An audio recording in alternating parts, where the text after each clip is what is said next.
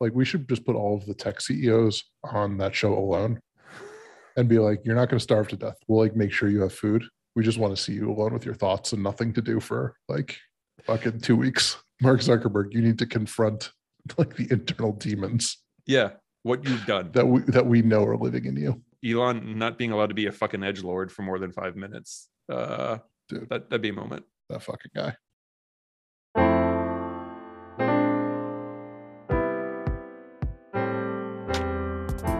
Welcome to Several People Are Typing. I am your co-host, Jim, and I'm joined by Will tonight, and suspiciously missing Brian, who I think is avoiding us on purpose to get back on the ever occasional list that he likes to be on. So it's just me and you tonight, Will. Yeah. Side note, before we really jump into this, I think that we need to either consider changing our name or you need to invest in some SEO, because Several People Are Typing podcast. This is no longer the first result. It is interviews on a podcast by some guy who wrote a book called Several People Are Typing. And so like you need to get on your Google optimizations. Or I need to also write a book. And then get interviewed on a more popular podcast. Where was he interviewed? I don't know. Popular enough to beat mine? To beat popular enough to get ahead of you in Google results. I don't know. I think the fact that he wrote a book, he actually there's an actual accomplishment. Yeah. As opposed to just us having a conversation about what is a book, but just written down, words spoken. All right. I think we have enough between all of our podcasts to have a memoir. I might even say a memoir. A memoir? I think that maybe you don't know what any of these words mean. A living memoir of something not dead yet. Yeah, this is just we just need you to write a stream of consciousness, like just write down words and see how that book does. I can pipe out 200 pages, and in there is probably enough for a pamphlet. So, double-sided at least. Double-sided pamphlet. No pictures. Well, I get one picture. And I could probably do 1 page double-sided. So well, I'll have to dump some money into the advertising gods, because as we both know, this is my primary source of income. So a lot's happened. We haven't spoken in a month, maybe a little more, but we're back, and a lot of stuff has happened. A lot of stuff. It feels like things have been accelerating. I don't know. None of it's happy stuff. I know. We're gonna try and find some happy stuff, but it's pretty crazy stuff. I don't know. The whole Biden getting elected and coronavirus kind of feeling like it was tempering down it. I kind of felt like we were on the downturn on a bunch of things, and I knew that midterms were going to start to ramp up crazy, but man, shit is ramping up in a pretty bad way. Yeah, here's a silver lining for like the last couple of years, that we have managed somehow to pick collectively the 2 months out of the last 24 where COVID wasn't that big of a deal to like do Cabin Trip. Yeah, which is amazing. So it didn't get canceled. Like we did it last year in June, like during that like 6 weeks of normalcy, and like we did it between Omicron and this like BA 2.12 or whatever it is, like the Omicron subvariant that is rapidly accelerating. So like silver lining, we have really good dumb luck with our like group trip timings. Or maybe we should be planning more cabin trips. Yes. Because maybe one follows the other. I'm just saying. Yeah, that's actually really interesting. You're right. Super lucky. Yeah. Well, we have one coming up in what? September, October? There's some idea. Yeah, early fall. All right. So anyone listening, feel free to plan a healthy, low pandemic vibe vacation around, September, because, we've deemed it so. Yeah. You won't have to call begging for a refund because everybody in your house has COVID. Right. You'll be like, I planned it around Several People Typing's cabin trip. These guys told me it would happen. Yeah. They won't lie to me. No. Also get trip insurance. So I guess the big thing in the room, there's a bunch of things to talk about. Your point. You mentioned trip insurance. I'm very curious. So trip insurance is always like seems like such a scam to me, right? Who would buy trip insurance? Like those companies, like the trip insurance people must like have just lived the high life for a long time, because they never had to pay anything out. Anybody who bought it was just suckers anyway. Like, yeah, your trip is going to be fine, but like, how does everybody should like, how has it existed for the last 2 years when it's like, no, everything's getting fucking canceled. Like it does feel like an industry that either is making tons of money or is like, we can't all go out of business. Like we should all just have immediately collapsed, right? It feels like hurricane insurance in Florida. Like everyone gets hurricane insurance, like 20 insurance companies pop up, and then they have a big hurricane and they're all like, yeah, we can't actually like pay any of these premiums. Like we never had the coffers to actually be able to pay like all of this back. It's like, but you know that like if a big enough hurricane hit, you would have to pay. It's like, yeah, like we're just no. We just go out of business. Yeah, we just go out of business and we just take the money, we take the premiums over the many years. And then like, if a big enough hurricane hits, we say that was a good run. So you're right. I don't know who trip insurance is for. The very beginnings of a pandemic, maybe. At this point, I haven't read, but I feel like all the Airbnbs and VRBOs or Vrbo, which I think is really weird to say. I just like saying VRBO because Vrbo just sounds stupid. They all have pandemic. Like I feel like it's much harder to get out of them now. Like they've all like kind of adjusted because they're like, you should have known better. Yeah, like we can't. I'm sorry. Like the world is crazy now. You can't just get a free refund. Yeah. But I will say that the people, I think the last time I tried to book something was a few months back, and maybe it was just the location. The cancellation policy seemed less crazy. So maybe there's been somewhat of an adjustment from the people renting out because they can typically dictate what the cancellation policies were. But yeah, you're right. It can't just be I book something and it's 2 days before and I have COVID. You can't like, sorry, I get my money back. Like that can't be the solution. I don't know. Yeah. Sorry for the aside. I was just like trip insurance is a thing that I had I've never bought it before. Yeah. I don't think I've ever had an expensive enough trip to warrant it. Like you ever, I just bought I just bought a trip for with award miles. So I just bought a ticket with like frequent flyer miles, and I had to pay like the $5 tax fee, like one of the fees you can't use miles for, right? You have to pay it. And they wanted to sell me $19.99 trip insurance on a $5 fee. I was like, fucking. Oh, that wouldn't protect your miles. No, not at all. Like the miles I could just cancel. That's amazing. It would refund me the $5 fee. That's amazing. I was like, this system obviously was not intended for this. They didn't know what to do there. They probably put them a minimum trip insurance. Yeah. Well, you're smart that you didn't get that. Well, I clicked it. I was like, you know what? Like, what? Maybe if it covers like COVID, that would be smart. And then I looked at like what I would be refunded. It was only the $5. That's amazing. $5 fee. I was like, I wonder how many people just click through this and just say yes. Yeah, just assuming. Yeah, I feel like trip insurance now, if it does have a COVID exception, it's probably quite the amount of hoops you have to go through. And it's probably like a partial refund. I can't imagine. Anyways. Trip insurance sucks. I've never bought it. But if you like, you're going to spend 20 grand on a trip, I feel like you can just get trip insurance to be like, hey, like I'm going to spend like $1,000 or $2,000. And if like, for whatever reason, I can just back out of it. And I can get, and if you spend like $1,000 or $2,000, you can basically get all that money back. Minus I guess at 5%, that makes sense. Right. It's like pretty much for any reason you can basically be like, I'm canceling. Because it's a significant insurance. I know. I don't know. I'm getting $20,000 trip. Yeah, I've just never booked a trip that expensive. I feel like if I ever get to that space, maybe I would. Who knows? Maybe we'll go traveling again between pandemics. Maybe eventually. I don't know. I'm going to Hawaii next week. Well, it's still technically in country, so it's still a domestic flight. Right, it's still domestic flight, but so, well, good luck there. I'm definitely going to get COVID this week. Like, there's no chance that I actually go on that trip. There's 100% chance I get COVID somehow. Before? Yeah, 100% chance. Or were you? Because it's not a cabin trip. If we had made cabin in Hawaii, then we would have been good. You would have been fine. I'm so sorry. I'm so sorry. Well, I hope you get to go on that trip. Big discussion this week. There was a leaked draft from the Supreme Court opinion that would overturn Roe v. Wade. I'm reading an article from the Washington Post that basically is a leaked draft from. I thought it was from Alito. It was Alito. It was Alito. I don't know. Testing the power. And basically laying the groundwork to say, is this something that should be, corrected, right? Thus making everyone freak the hell out. I think rightly so. right? Yeah.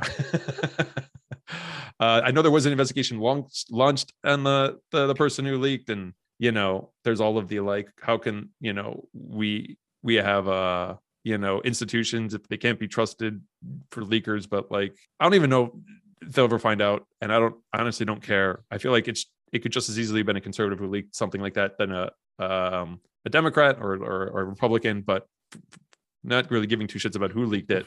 This is crazy. Yeah. Well, did you see the Fox News? There was like a Fox News broadcast, basically blaming. Oh my God, why can't I think of her name? Ketanji Jackson Brown. Like, is that her? Like an actual justice, not even like an admin. Well, no. The whole point is that she's not seated yet. She has no staff. She's not part of this session. So would she be even seen? No, she hasn't. That's the one person we know it wasn't. Yeah, Ketanji Brown Jackson, not Jackson Brown. Sorry. I mean, that's not surprising. And let's be clear, if it turns out it was some conservative or Republican, like they won't give two shits about them.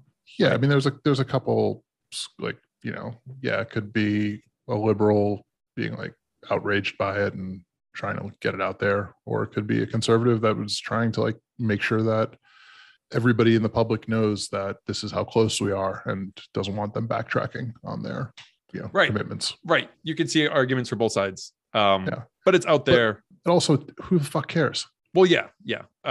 That's like the distraction, right? And this could open up, give states the ability to create some pretty crazy anti-abortion laws that wouldn't necessarily, be like they can do a more direct attack on abortion laws that protect people getting abortions in the states today, right? Like it's something like 15 states, as soon as Roe gets overturned, have trigger laws that immediately make it illegal. Like they've already passed the laws on the state level. They've just been superseded by the federal law. So right. as soon as Roe gets overturned, then they go into effect. To your exact point, it's something like 12 or 15 states.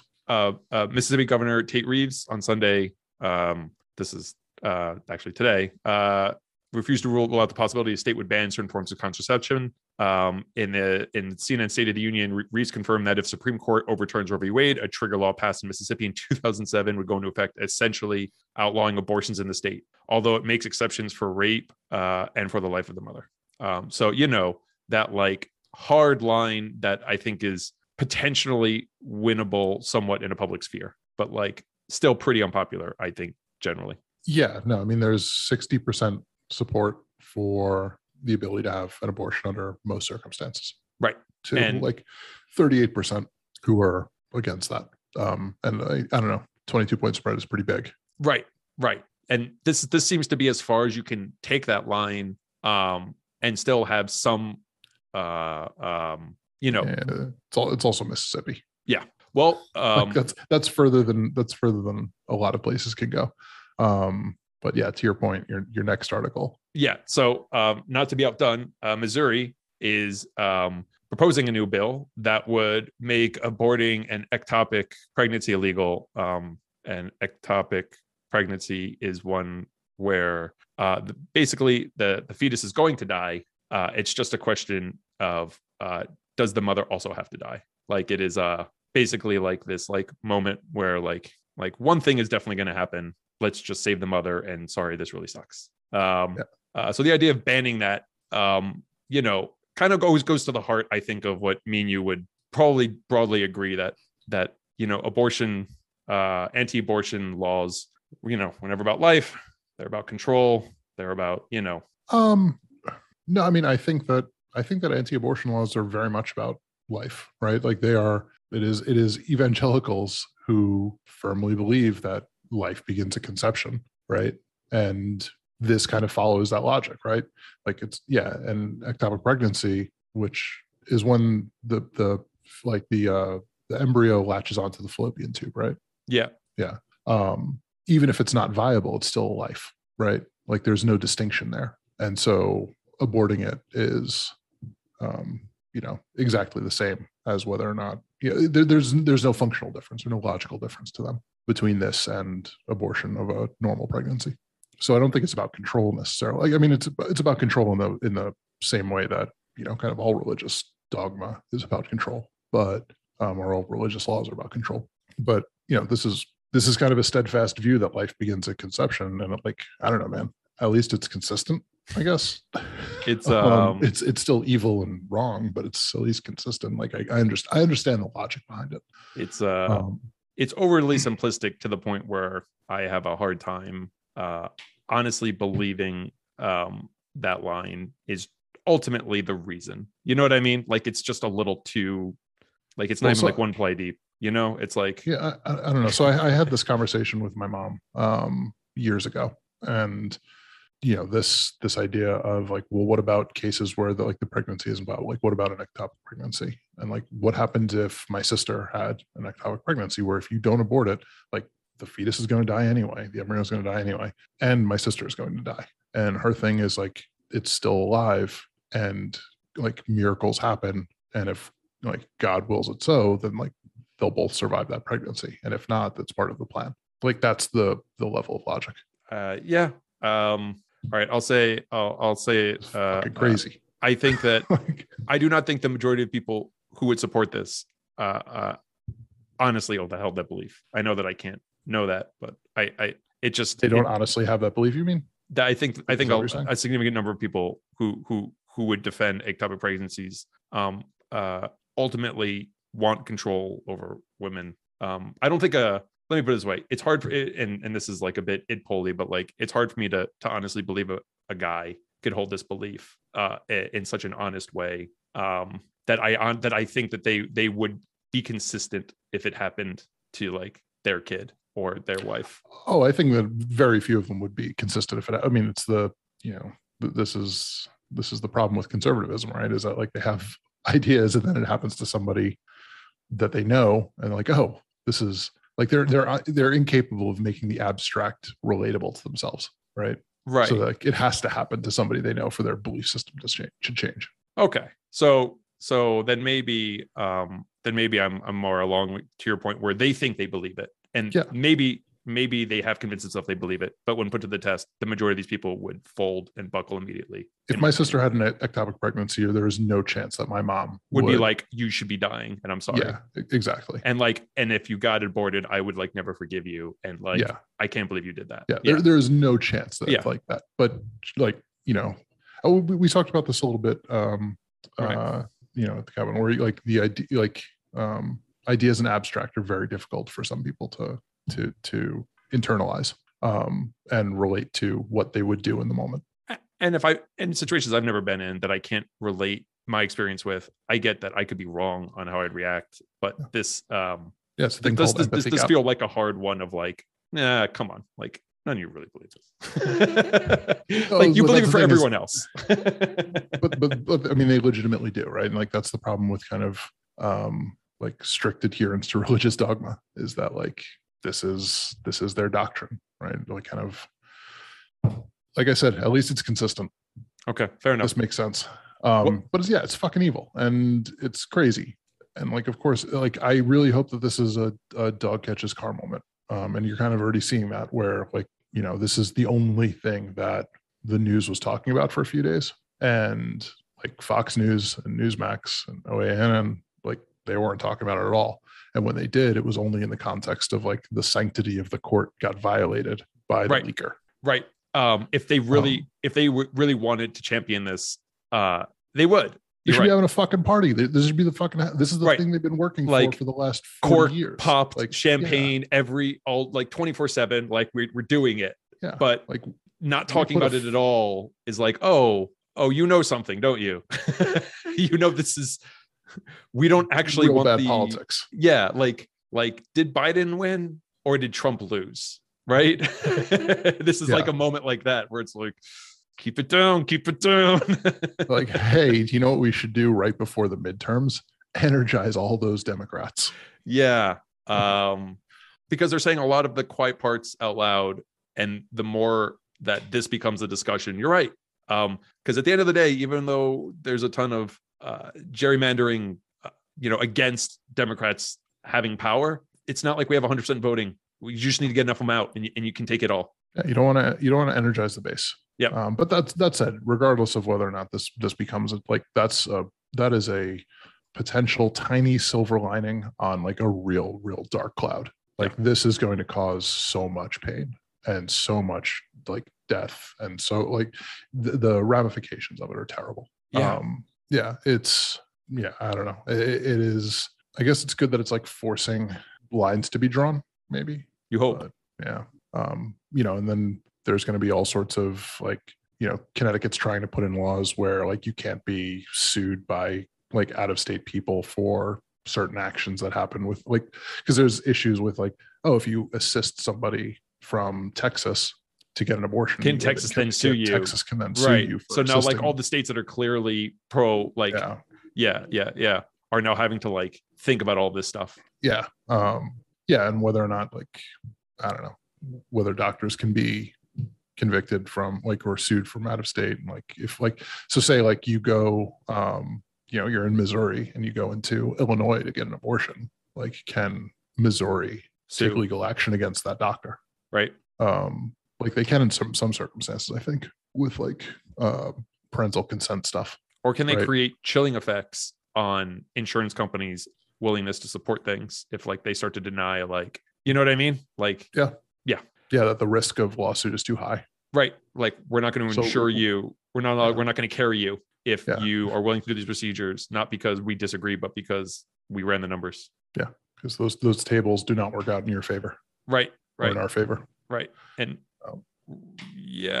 a lot of people said when Trump got elected, there's a path to this happening. And then ACB or Amy Coney Barrett, giving her initials feels like it's too good for her, was asked, is Roe settled law? This is another fucking sidetrack. Like I've seen this too, right? Where there's just so many like videos of like, here's 3 Supreme Court justices lying about their position on, like, who gives a shit? Everybody knew what their position was. Like those answers gave political cover to people who like were kind of in the middle, who wanted to vote for their confirmation. It's not a surprise to anybody. I don't know why we're talking about it. Like it doesn't matter. Yeah. Because everybody knew what it was going to be. Yeah. Like Susan Collins definitely fucking knew Brett Kavanaugh was going to be voting for, to end Roe. Yeah.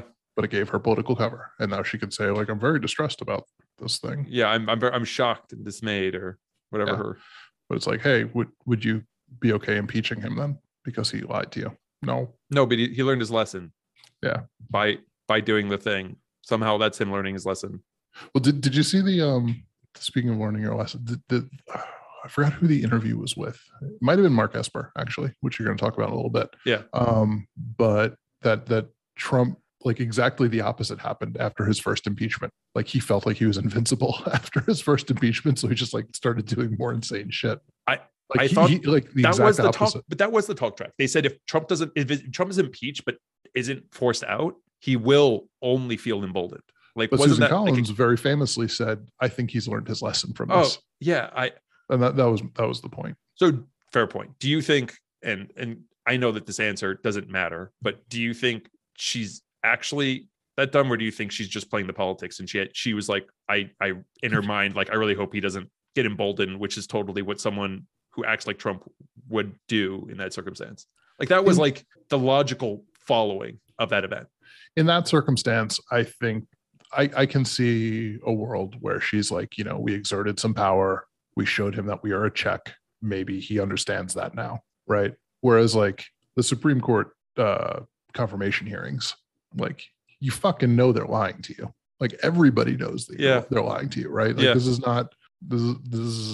there's no surprises here. Yep. Well, let's get to that Esper interview. So former defense secretary under Trump, Mark Esper. One more thing about the Roe v. Wade thing. Did you see that? I think Levi's and one other company, some other California tech company, are going to pay for flights for any of their employees that need abortions to go out of state to get them. I saw that, but I didn't know what the companies were. I caught that. Yeah, and like a tweet that's pretty. I don't know. That's pretty awesome. That's like, yeah, like good job, Levi's. Yeah, like also for whatever reason, I did not expect Levi's to be a progressive company. Well, I think because like jeans, America, Yeah. therefore conservatism or something. There's some like Well, maybe their thing is like, you know what? We already lost the redneck yokel market to Wrangler a long time ago. So like fucking whatever. We might as well just lean into the, to the rich urban crowd.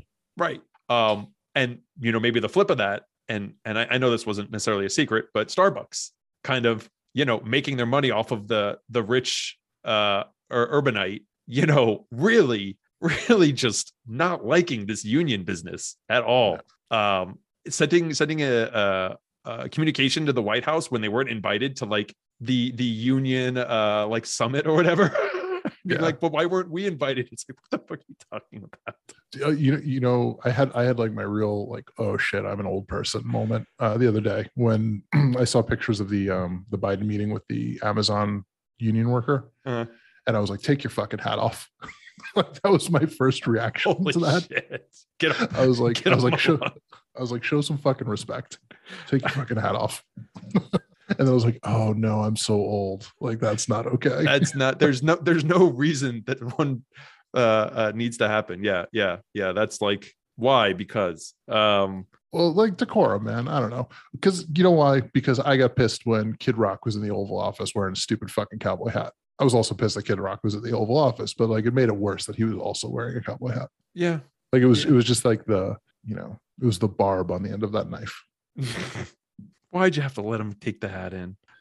He's probably like going bald and shit too. Like he probably needs the hat now. Oh, probably. He's an old fuck. But yeah, that was my old person moment. It was like doing amazing things, meeting with the Amazon union organizer. And I like the White House showing support for unions because like it's Trump would never meet with the union organizer. I don't know the last Republican that would, honestly. I don't know. Maybe young Bush would in certain circumstances, maybe. But So and I think this might be wrong, but like Starbucks is doing some really, really shady shit for a company that I think had done a really good PR scheme for a long time about how they promote employee growth and kept a good public persona. They are just making wrong move after wrong move. Like now apparently they're paying non-unionized workers more to like, you know what I mean? Like doing like just everything they can to be like, no more fucking unions,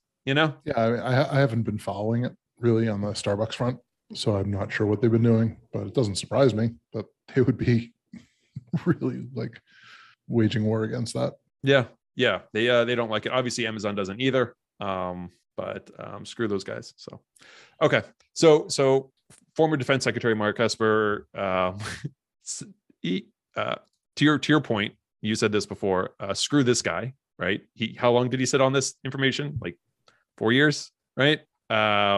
Way to cash in once the heat settled. Like 18 months, yeah. Yeah. Okay. Sorry, not 4 years, but I do not take any of this. It's the right thing to do to not say anything and then cash in later with a book nonsense. These people, while they might have stopped some of the worst shit Trump did, not going all the way is still pretty fucking annoying, right? They shouldn't be. I don't think you get full hero status for keeping your mouth shut and stopping Trump from doing some awful shit. Yeah. No, if you had this and you were able to say this and you waited 18 months that you could turn it into a book so you could make some money off of it, you're on the wrong side. Like you are not team democracy here. Right. So go fuck yourself. Right. And in this interview, he claims crazy shit, which obviously Trump and the Trump admin all just say is fake news because that's all they ever say. One of the things was Trump suggested shooting protesters like in the knees, not like. Where else are you gonna shoot them? Right.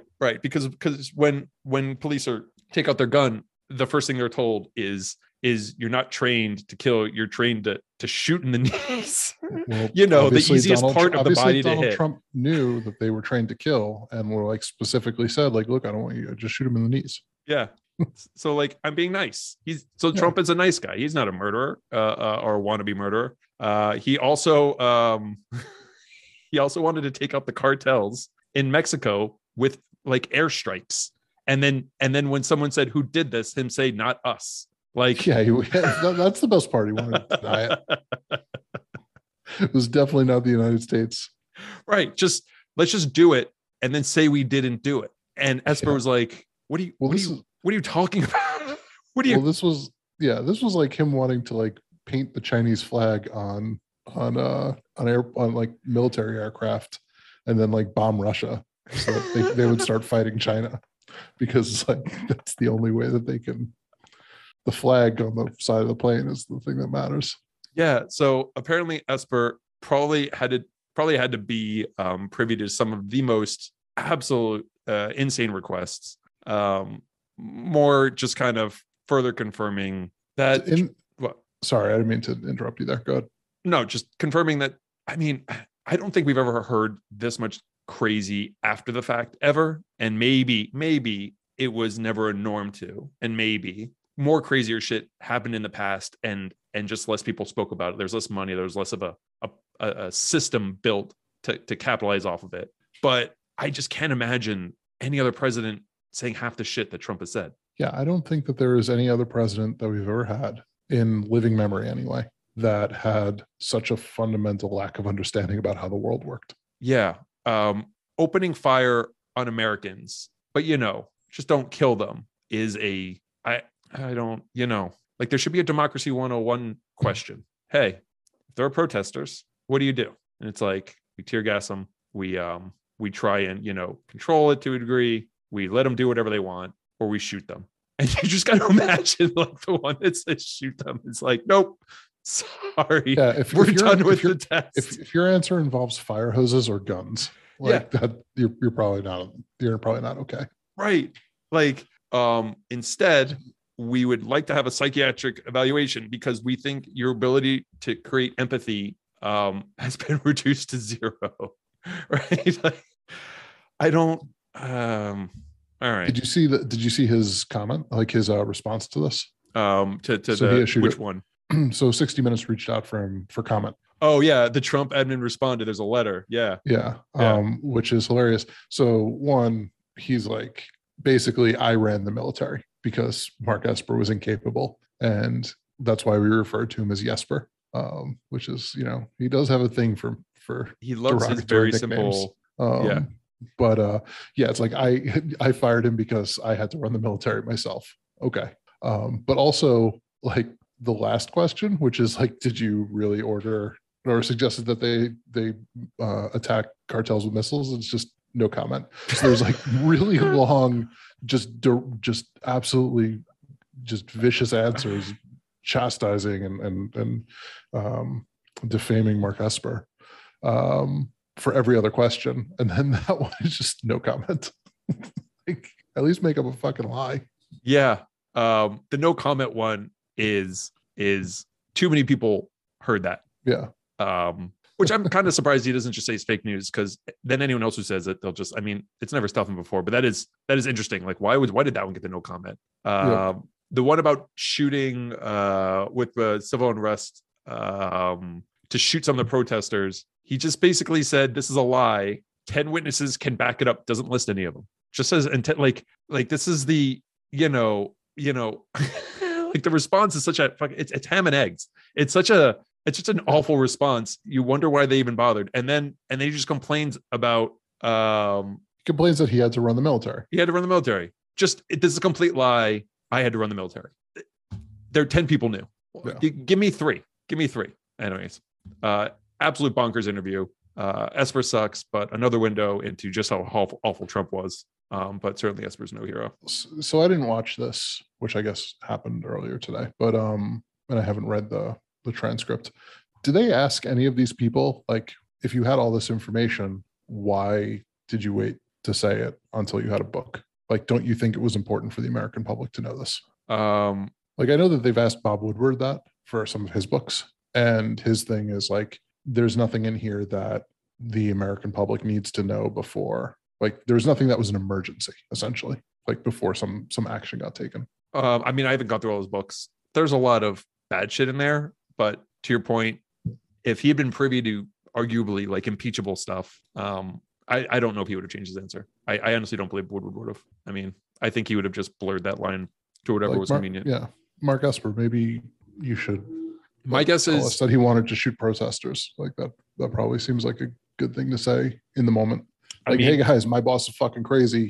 I just got out of a meeting. He told me that he wants to shoot yeah, like protesters. flag on the presidency. Like you have this flag and you're like, oh, foul. Yeah. Like throw it down. You're like, hey, Yeah. I'm sorry, timeout, 2 months. All right. Like you're out. Pence is coming in. You're out for 2 months. These words cannot leave your mouth, you know? Yeah. Like also, this was at the very end of this guy's job, right? Yeah. He wasn't getting his, he wasn't getting, settled. He wasn't, getting his balance. So fucking, what do you have to lose? I mean, I know the other people were like, well, I would lose the ability to be the adult in the room. Like that was what like Mattis had said and what Rex Tillerson had said. Yeah, they all said that. That the ability to be the adult in the room was more important than bringing this out in the public. I mean, maybe, but maybe. But at best, to your point, like you're not a good person. You're just not the worst person. Yeah. Somebody should ask Rex Tillerson, like, all right, so it's been long enough. Like, how many times did you call President Trump a fucking moron? He probably had it as President fucking moron in his phone. Let's be honest, right? Like, you probably yeah. He probably did. Exactly. And Trump probably hated that, yeah, he probably knew that. He probably hated it. And he probably hated anytime anyone mentioned it and all that kind of stuff. But yeah, I'm not surprised that Rex Tillerson, it is funny to hear all their stories, how they're like, and I met with Trump and I had my concerns, but he promised me, and it's like, it's the same as the fucking Susan Collins Supreme Court. Like, no, you knew he was fucking insane. You were just power hungry. Right. This isn't honest. This isn't honest. Who was fired and then he tried to stop him from taking the plane home? Was that Mattis or was that Tillerson? No, that was that might have been Tillerson. I know what you're talking about. Yeah. He fired him when he was in California or something like that. And then he tried to revoke his ability to take like his, plane home and be like, no, he can book his own. I feel like it wasn't Tillerson because Tillerson's like, Tillerson found out he got fired when he was taking a shit. Yeah. He was in the bathroom taking a shit and he like got a text message from somebody else. I know we've complained about this. Or did you see the tweet? But the only time Trump likes firing someone is when it's part of a scripted TV show. He actually is so incapable of, direct confrontation that I don't know if he's ever had an honest, you're fired conversation. You know what I mean? Yeah.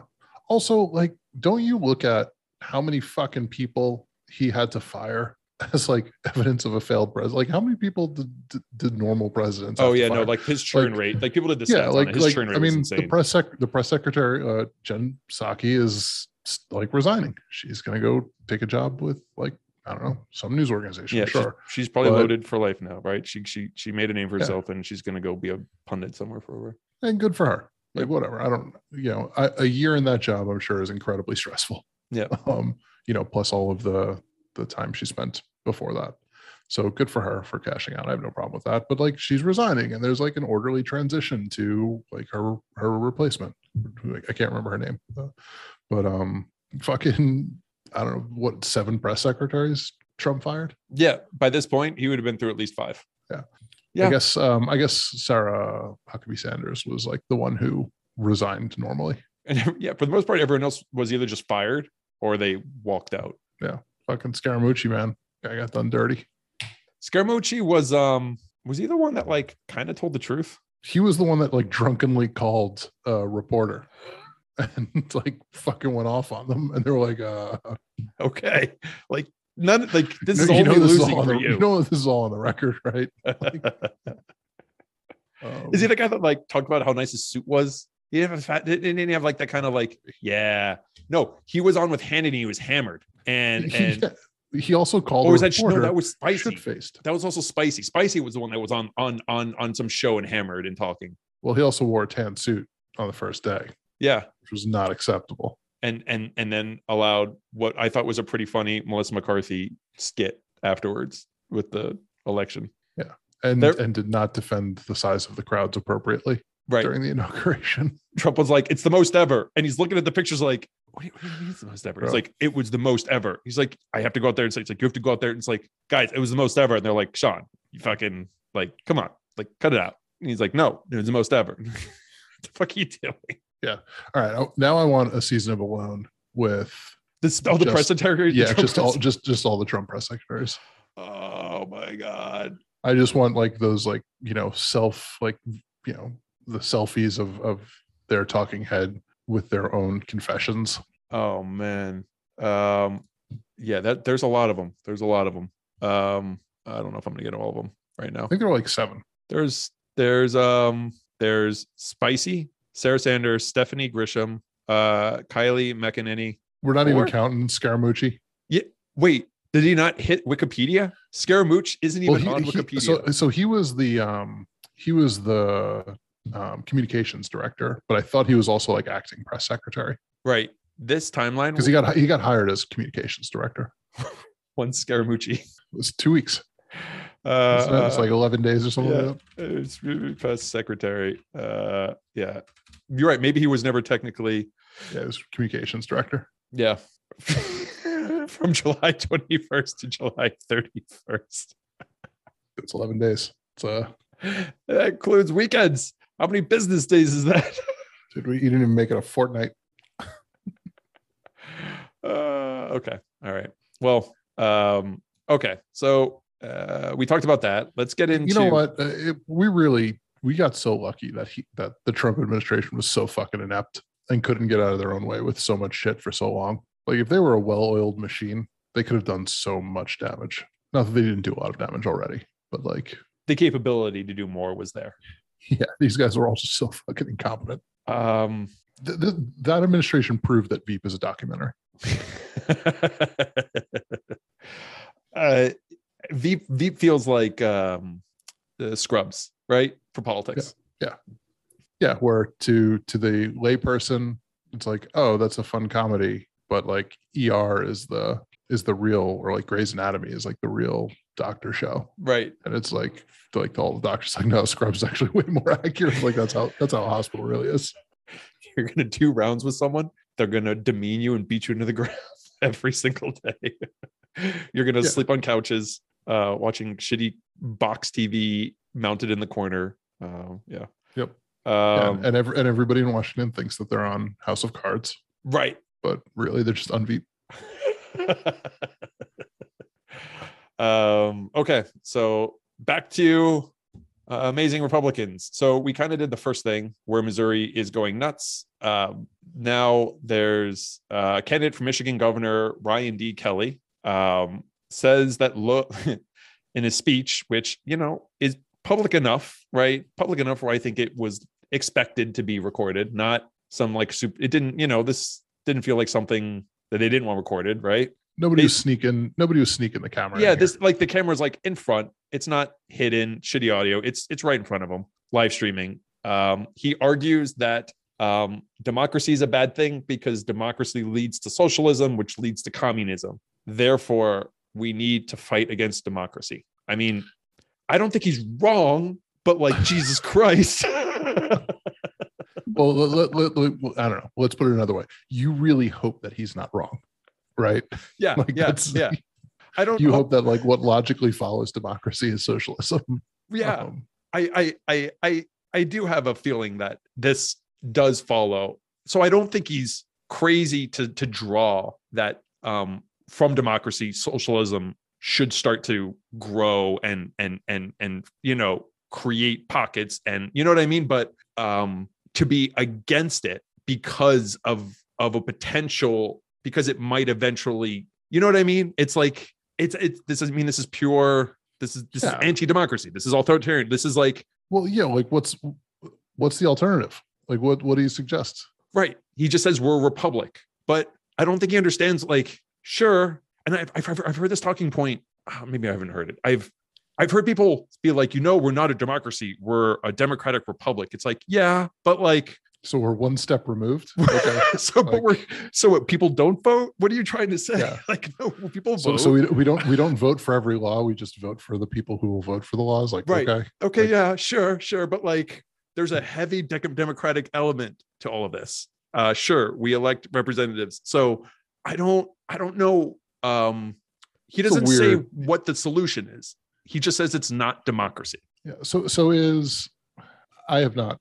I've clearly not been following the Michigan gubernatorial primary. Obviously, I haven't either. This is just a trending so like thing, right? yeah. So I saw this video, but like, is Ryan D. Kelly? Does he have any shot of winning the Republican primary And like, Michigan, Michigan is I thought is a candidate? pretty blue No, Michigan is a little swingy. Ballotpedia. Michigan voted for Trump in 2016, man. I thought it Havers went. Havers was in a red state for 4 years. Dude, that's I don't have Yeah, I tried to look up real quick polling information. I couldn't find any. yes, MichiganDems.com. Insurrectionist Ryan Kelly. I'm sure he's in. I mean, obviously, I'm sure.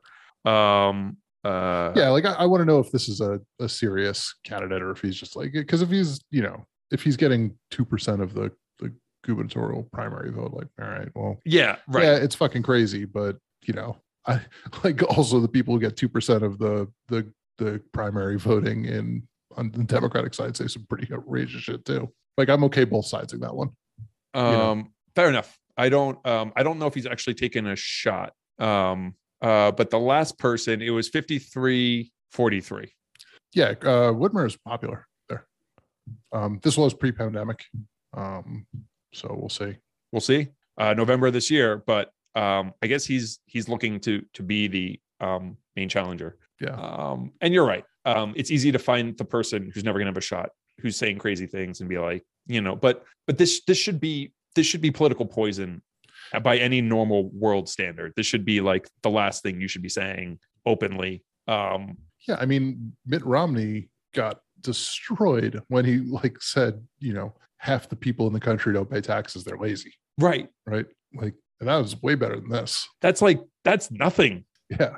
This is like, we need to undermine the fundamental institutions which our country is built on. Yeah. And then you have like, the obvious example is like Dean was too enthusiastic about how well he was doing and like screamed in a weird way and it ended his fucking campaign. Yeah, they're like, yo. Yeah, exactly. Dude, you know what the left loves? The left loves putting their own fucking people in place. Don't you True. get a big head. We don't have big heads around here. I've seen popping up recently again? Al Franken. Al Franken's been popping up in like, he's been in the penalty box. Recently. He's a tone like for a long time. Isn't he self-reported? Well, no, it wasn't a self-report. He did not self-report, but he did resign. He self-resigned with like, there was no political way to get him out of that office. Can you not self-resign? I think that's just called being fired. He did it. He wasn't forced out. Like, I don't think anyone wanted him to leave. Like, I know like there was a rush and like there's political pressure to be like, what the hell? But like, yeah, he was going to win the next election. Probably, yeah. But yeah, we eat our own. And like, also, he did a little, some like pretty skeezy things. Like, I don't know. Yeah. It wasn't the worst idea for him to resign. No, it wasn't. And I'm curious to see whether or not he can get back to being a player in Democratic politics. I don't think he'll ever run for anything again. But you think it'll just be someone who, somebody's on the sideline whose like voice actually matters again. Sure. I don't know if Louis C.K. can win a Grammy after jerking off in front of countless female comedians who are just trying to get their break. Having no idea that he was leveraging any type of power over them. Yeah. It's pretty amazing for someone who has such insight into some parts of our world to have completely no fucking idea what he was doing. Yeah, I'm sure that was. Yeah, I'm sure. So if Louis C.K. can come back, yeah, Al Franken will be president. What's really annoying is like Louis C.K. is fucking funny. I just hate that he's a good person. Sucks. I hate it. Yeah, and it's like you go back and you watch that, and you're like, oh, you really believed all this shit. I know what you're gonna do after this set is done. Yeah, you're gonna be a terrible person again. Yeah. And you've like also spent most of the set describing in detail how disgusting your body is. So now I have that mental image. Right. Like, is this like your pregame? Is that what this is? Yeah, I need to humiliate myself. Right. And then I can get himself ready. Yeah. This took a weird turn. I'm sorry. We're gonna get back on track. Yeah, no, I mean, a little bit my fault. But I did not expect to be thinking about Louis C.K. naked when we started the Ryan D. Kelly section of. Yeah. Well, you think that several people were typing book has both Louis C.K. and naked and this in that book? I don't think so. There's no way that book is this fun. There's no. But I almost guarantee if you Google, several people are typing Louis C.K. and this whatever other search term, his shit'll still be ahead of yours. Okay, that might be true. We'll have to fix that. So another very quick little note, and more of the like, holy shit, are the guardrails coming off of democracy? Republicans in Michigan have replaced elected officials who certified Biden's win, certainly well within their power. But this is kind of a very unusual thing, as they've been specifically replacing any certified official. Like, these are basically people who are supposed to be completely, bipartisan. Like, I'm just here to like say the numbers match the numbers and hit yes, and like respect the institution and make sure that it's all clean. And they are swapping out not only obviously the Democratic sided ones, but the Republican ones who would not go against, who would not say that it was rigged, and they're replacing them. And this is kind of like do we care about the vote if we can just certify any way we want anyways kind of moment. And I don't know if that's how, like, I hope there's more guardrails in Michigan that stop it from just being that easy, but they're doing this because it's getting them closer to that moment, right? Yeah, it is we will win the next election no matter what. Like, we don't care who votes. It's going Trump or whoever runs. Like, 60-40, nope, Trump gets all the votes. Like, sorry. There's nothing in our state bylaws that says, there's been this like general understanding that everyone's respected since, we've had these laws on the books. But we've checked and there's nothing specifically saying we have to do it this way. So we're just going to do this and never lose an election again. So good. I mean, if you only have a condition of like victory, right? Yeah. You only have a win condition and you have no rules, or no morality. Seems like a pretty good thing to do. Yeah. Yep. So there's not much more to say on this because I'm actually amazed that this is a 12, like the little, like how long would it take you to listen to this article? Is 12 minutes? Like, that's shocking. I mean, because like this is like, nope, this is the shit they're doing. This is the shit they've been doing in other states too. Right. Like, why did the insurrection fail? Why did we not get Trump elected? Because people certified the legitimate vote. Oh, well, we don't actually need to stop people from voting. We'll do that too. But why not also do this? Yeah, in case that doesn't work. Right. I mean, they're guardrails for anti-democracy. They're good at playing the game. Yeah. And then you have the people in the center saying, but like, the left, they get pretty snarky on Twitter. So, same thing. Both sides. It is. Both sides. The same thing. You can't confirm that Treasury Secretary because she says mean things on Twitter. Yeah. So you see, both sides have problems. Like, bro, your fucking boss said so many shitty things on Twitter that he got kicked off of Twitter. You know how I know one's worse? Because she's still allowed to say shitty things on Twitter. That's how I know one's worse. Because one's off of Twitter and one isn't. Exactly. One was so bad that we go, oh shit, we got to kick him off. All right. Well, good segue. Well, speaking of Twitter, Elon really just wants to take a shit on, what I'll say are the closest things we have to a internet public square, Twitter, right? Yes. I mean, it's not a public square, but it's kind of the closest thing we have to it, right? Also, I don't think he understands what public square is. Like, a public square is not a place that you can go and just take a shit in the middle of and nobody is going to do anything about it. Like, there are rules to public squares too. He would probably be shocked. You're right. I don't think he's been around people in mass. I was speaking to someone in my company who I won't mention who said we brought up the Vegas Hyperloop and this whole disaster that was supposed to be this automated circular rail thing underneath Vegas that just turns out to be a bunch of people driving Teslas in really, really small corridors underneath Vegas with these tunnels, which like have all these safety concerns. And it's completely ludicrous. With no emergency exits. Right. And the monorail that sits above it moves like 100 times the amount of people. And he's like, look, say Elon figured out the incredible feat of and they went into like the Hyperloop that Elon loves talking about between like LA and San Francisco or something like that, right? And he's like, say he built this incredible feat of having hundreds of cars all perfectly following this track system that launched one every, say, let's say it's every 6 seconds. Like, could not be faster, right? You've built this beautiful thing. He's like, let's not include the miles of track work you would have to build leading up to it to allow for this rocket of a car every 6 seconds that would have to like precede this thing, right? He's like, it's still, if you look at like just taking like a train, like the slowest train you have in California, it's still like 20 times slower than the most perfectly brilliant system ever constructed. And I'm like, so why is he doing it? He's like, fundamentally, billionaires want to go places and not be around people. And all of these are these projects because at the end of the day, when they travel, they just want to be with themselves and they don't want to be around like the normies of the world, right? Like I'm rich enough. I shouldn't have to interact with anyone ever. But I also want it to be fast. Right. But I also want all the conveniences of like large scale travel, right? Yeah. There is a YouTuber, guy's name is like Thunderfoot or something like that, who clearly has an agenda. And he clearly does not like Elon Musk, but he has like very thorough videos about like, here's why none of the math makes any sense. Like, here's why none of these companies make any fucking sense. Like the Boeing company, like what do they do?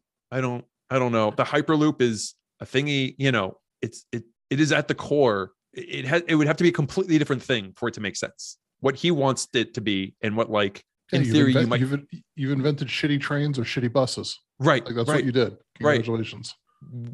Right. We know how to build really efficient high-speed trains. Like the tech is there. Yeah.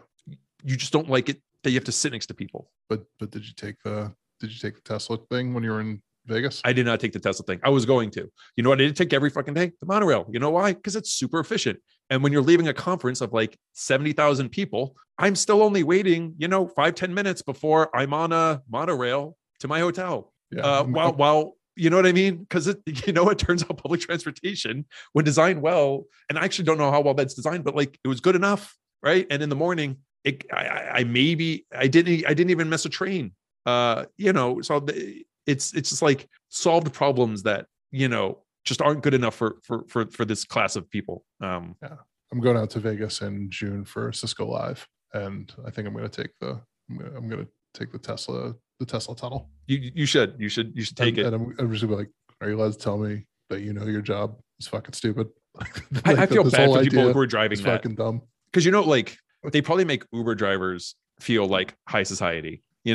Like I feel bad because Uber drivers get treated like shit, and there's no way that this pays better. Yeah, no, it's no. There's no chance that like these are going to be minimum wage employees. Yeah, actually, like the job application for it is pretty fun. I'll send you that guy's videos. I'll probably like it because obviously I don't like Elon very much. Yeah, because we have the same wavelength with this Elon Musk guy. But yeah, he's buying Twitter like an asshole. Yeah. For $44 billion. And the worst part is that it's $44 billion that he has somehow like put into the like superposition of both having for the purpose of purchasing this and not having for tax purposes, which is really brilliant. Right. Yeah. He is really smart at evading tax law. He is. Yep. Hey, I need to borrow $44 billion. Well, what do you have? I have this Tesla stock that I can put up as collateral. It's like, well, can we tax that? I was like, no, because it's not my money yet. Right. But it is like mine, even though it's like not mine, but it's mine. Yeah. So it's not mine for tax purposes, but it's definitely mine for loan purposes. I don't know how you're allowed to. It feels like, taking up. I mean, I know that we talked about this, or you explained to me one time. You're like, when you get rich enough, you basically just take equity that you never want to actually spend, and you just take loans against it forever, and like you basically just never pay tax on anything. And it's like, it's like you pay interest on the loans. Yeah, you pay interest on. So it's like that becomes your effective tax rate. It's like and what are these interest rates at? Like I don't know, a percentage point or two. Like and you pay it with other loans. Right. Yeah. Right. So you can just funnel this like revolving minimal payment structure and just spend all of that money as though it's yours, and just completely sidestep the entire system. as long as you have enough unrealized equity in stocks. Yeah. Yeah, billionaires play by different financial rules Right. that we do not have access to. So I would be able to fund 1 month's rent with margin loans on my if you were to equity. play this game, Yeah, exactly. um, Like, all right, we want our money back. No, but I haven't been we're able like, to whoa, turn whoa, this whoa, into- whoa, whoa, whoa! My stock's worth a lot more than that. Like, no, it isn't. It's a public company. What are you trying to tell me? So yeah, so Elon is doing the thing, and he has these really weird ideas of what he thinks free speech is and what he thinks is wrong with Twitter. Obviously, that you don't agree with. He posted that one. You can call it a meme. I don't think it's a meme. It's more of like a graphic of like where Elon sits, where like the left sits and the right sits, and the argument is that the right hasn't moved in like 20 years. The left has just been moving further to the left, and Elon has stayed roughly everything in the else center. has moved. The middle has moved like a little bit to the left. Yeah, and that Elon feels like, hey, my position to make consistent. The left's just getting crazier. Argument. Yeah, when the data basically says that like both sides have moved real far. Right. And but the middle has moved more to the left. Yes, but that's not. I mean, I don't think anyone contests that. It's more that the right is somehow not gotten more polarized. Yeah, but they're firm in their beliefs, and that is obviously a purity of their belief system, that it has remained consistent. Right. And somehow in all of this, center, he never ever seems to criticize the right. It's always the left. So it's just kind of weird that for someone we know this, like working in tech, the amount of people who are just like batshit crazy libertarians. Yeah, it's like just so prevalent.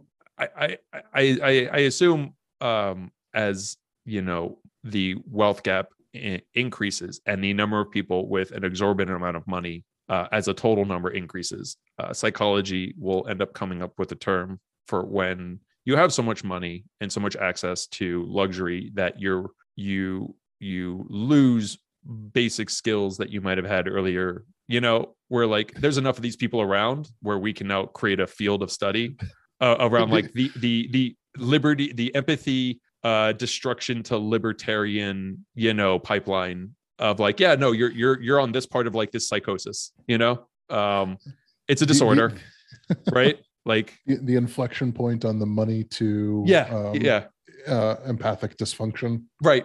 Money to ability to connect with humanity, scale, where everything now becomes a number to you, and your ability to see people as people and not just another equation has been crossed. I mean, I am sure that they will do.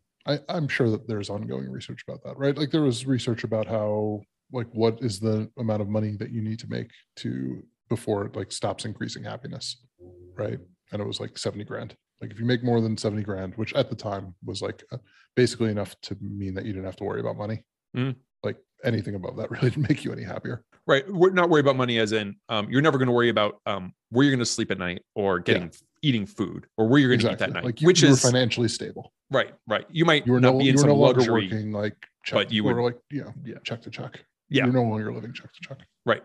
Yeah. Then all of the other problems, like you've reached the point where all of the other problems now become more important. And so money can't solve most of those things, you don't become any happier. So since they're already doing all that research, I'm sure that they're doing there's research involved in like amount of money to like kind of your what is it, like EQ? Yeah. So Elon's nuts. I hope he doesn't buy Twitter. Who knows? I really hope it fails. He's getting sued by Twitter shareholders. Twitter shareholders. Yeah, sure. Who think that they're worth more. No, I mean it's Twitter is already a shitty place, but it's going to become much worse if there's just no rules. It can get worse. It can get worse, and it will get worse. Yeah, absolutely. I think I posted in Slack a few weeks ago, like it was right after this happened. It was an article, I think it was like an op-ed in the New York Times, but it was like, here is what like getting harassed on Twitter actually looks like. And it was like just some lady, some woman recounting her, like all the like death threats and like letters to her like personal address and like all the shit that she dealt with for like writing some kind of like harmless opinions on Twitter. And like it's only going to get worse. And like very much like Elon Musk kind of encourages that behavior for like he encourages that level of like zealousness in like the cult of Elon. Well, he's already shown he'll go after people personally. Yeah, the canceling of that dude's Tesla order. Yeah, he canceled a guy's Tesla because the guy wrote a bad article about Tesla. Like he stopped him from being able to buy one. And he's gone after reporters by name. It shows that he's either unaware or he doesn't care, and there's no right answer to that, right? Like he's either unaware of his ability to cause harm, or he doesn't care. And I don't. He's emotionally a 15-year-old. Yeah, like Elon Musk is like who I was in high school, and like I'm real glad I didn't have that much power in high school. Yeah, because like I would have been a fucking monster. I was already a real shitty person, but I would have been fucking. You'd be looking right now and be like, I've hurt so many, like my ability to hurt so many people was there, and then I used it, and I've hurt a lot of people, right? Yeah. Elon Musk, spend your billions of dollars on way more therapy. It'll be way better than buying Twitter. You'll be Something tells me this guy probably doesn't even go to therapy. He probably thinks he's above it. The book. He just reads the books. Right. Like, I understand therapy now. No, like every tech billionaire, the world can be solved. The world was solved for people like them. He doesn't have any problems. Yeah. He's doing okay. Yeah. I'm just gonna personally take time out of running a multi-billion-dollar company to stop someone from being able to order one Tesla. I'm fine. You're fine. We're all fine. I'm fine. I'm gonna ask a sitting senator why his Twitter profile picture looks like he's having an orgasm. Yeah. This was valuable time. This is great. Yeah. This is the things that I do because I've never emotionally grown past 15 years old. So, and I can't remember if we joked about this, but the Tesla appeal is to, for the most part, let's be honest, like, more liberal elite type people. And I hope this, it never seems to have a backlash. And I hope now a lot more of these been like, he's been edgelordy in a way that's been kind of like, I'm winking, but I've never been so direct. And now he's being way more direct about this kind of free speech nonsense. I don't know if it would ever have an impact, but you kind of hope it does, right? I think the only thing, like, as long as Tesla stock, again, I guess is what you're getting at, but as long as like Tesla stock is still making a whole bunch of people money, I don't care. I would hope that liberals would like cancel their Tesla orders, especially now that like major manufacturers are like building, there's so many more options now. Right. I was actually thinking about like Tesla to me feels a lot like Netflix does, where like Netflix was the first out of the gate with streaming and they had a huge head start, right? And they had like enormous valuation and an enormous number of subscribers. And then like, Disney was like, hey, we should do that streaming thing. Yeah. And it's like, now Netflix is like taking a shit, right? Their stock lost like 35% of its value last week. And it's because like all of like the major players in a space have so many resources available to them. And like, it feels like Tesla is going to be kind of Netflixy in the way that like once Ford and GM and, the Japanese manufacturers all start producing and European manufacturers all start producing legitimate EVs. It's like, yeah, we can do this too. Like there's nothing special about this. Like you got there first, but like we can do it just as well. Right. Like the baseline of software development that we can work from is not like we have to build everything from scratch. A lot of toolkits, a lot of like stuff has been built to the point where I don't need to have created everything. I can roll off of a lot of stuff that's even open source these days and get out really good software that, yeah, maybe you got there first, but like mine works fine too. Yeah. And we already have all of these like production lines that we have to modify a little bit. Right. We're already doing, we already have all of these capabilities. Yeah. Like batteries is the one thing that they have like advantage of, but apparently like his new batteries don't work that well, or like there's huge delays on them. So we'll see. But it feels like they're going to have their like Netflix moment coming up. Yeah. I hope so. I would, I wouldn't say he's as bad as a Zuckerberg, but like one less of these people. Once he owns a fucking social media company, he is. Yeah. Like Zuckerberg's only bad because like he impacts so many people. Tesla is not, Tesla only really impacts Tesla owners. Right. So like whatever. This puts him in the Zuckerberg, Too much stratosphere. influence. Yeah. So let's hope it doesn't happen. Okay. Couple other quick things. This I thought was funny. I actually haven't seen the episode, but I read a bunch on it. So, whatever. The new Star Trek spinoff depicts January 6th riot leading to Second Civil War and World War III, which I don't know. It's not a crazy thought. And obviously the right is outraged. There's a little more to the story. They in an attempt to both sides it call out, Antifa and, Seattle, which I don't think are comparable in any reasonable way, but like in a way to not, to try and give themselves cover, I would say, probably overemphasize that. Obviously, this article was written in a way where, or a lot of people were reporting. I don't know if this article does reports just one side because they want to make it like the world's out to get the right. But I do kind of like it. Star Trek, traditionally being a pretty progressive show, like this kind of makes sense. This kind of follows, right? This tracks. Yeah, no surprise. Star Trek is going to have a progressive stance. Yeah, on the world. Although I did watch. Also, I didn't know that there was a new Star Trek spinoff. It can't be that popular if they don't even name it by name. It's just the new Star Trek spinoff. Nobody knows what the fuck. I think it's this. I think it's called Star Trek: Strange New Worlds. How many episodes have there been? That was it. That's all I had. Well, like, is it enough that they could just call it Star Trek: Strange New Worlds? I think they're like no one cares. Like we just need the Star Trek name. Right. Nope. 2 episodes. Okay. Yeah, they're 2. So yeah. All right. It is brand new. I'm good with the Star Trek spinoff. I might actually watch this, honestly. Yeah. Just even if anything else, just to see that scene. But like the Star Trek IP to me is a very expandable. There's a lot you can do with the Star Trek IP and have really, really good stories. Or you can just have like 78 minutes of lens flare. JJ, go to the JJ track. Do the tilted angle lens flare. The Dutch tilt with some lens flare.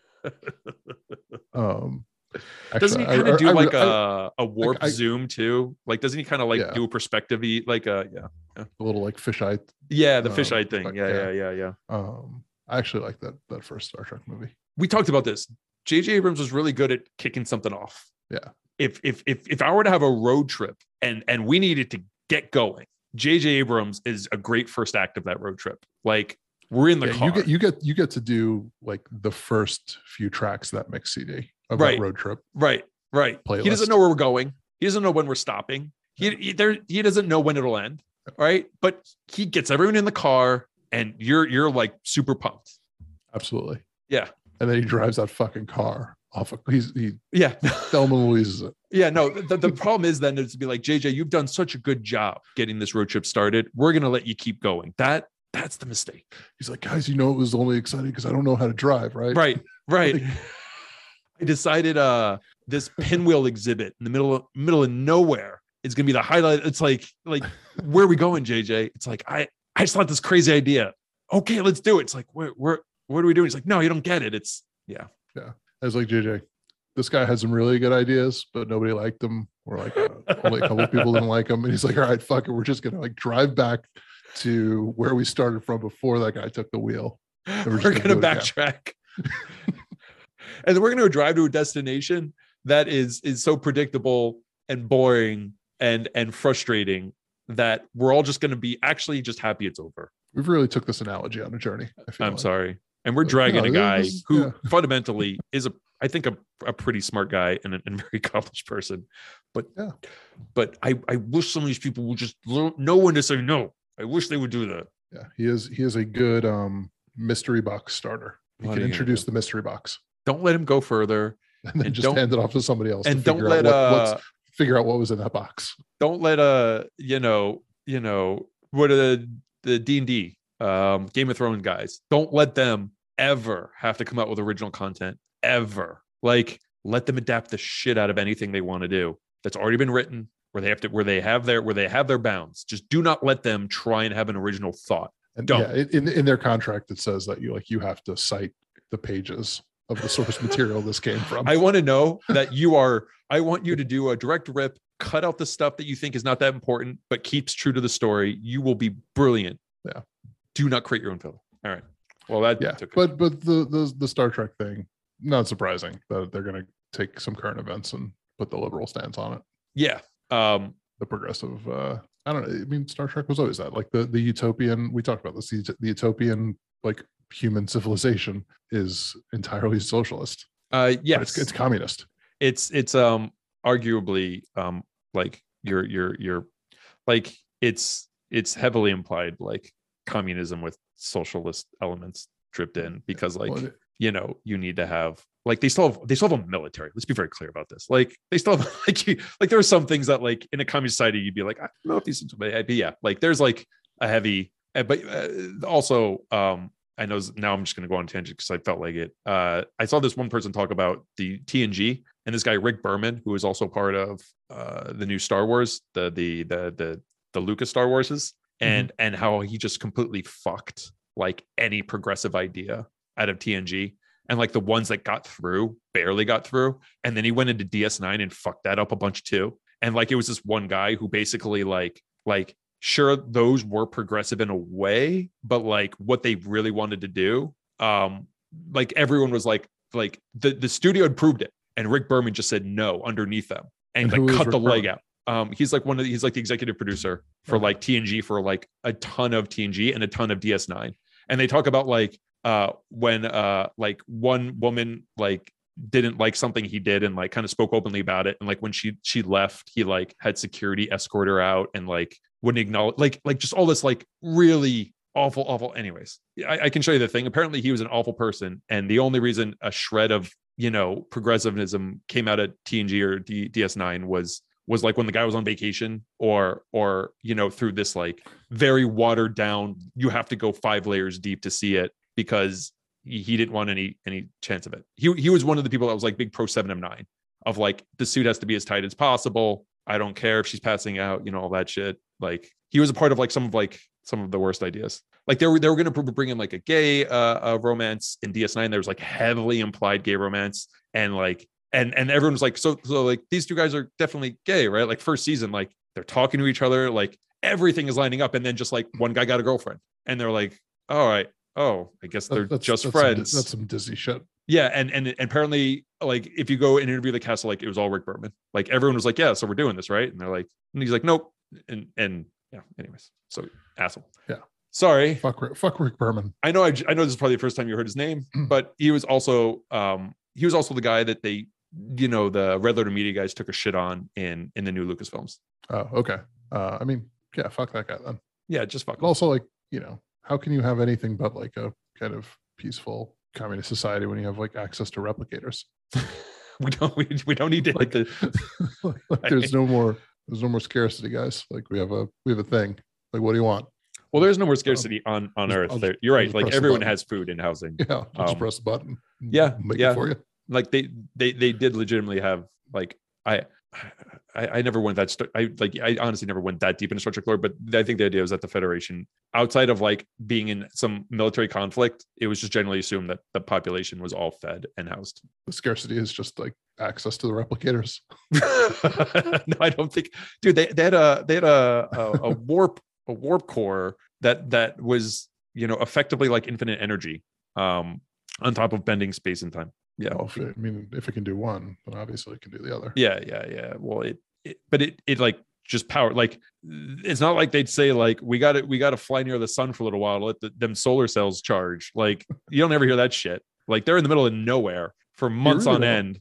The ship's fine. Everyone's in the holodeck.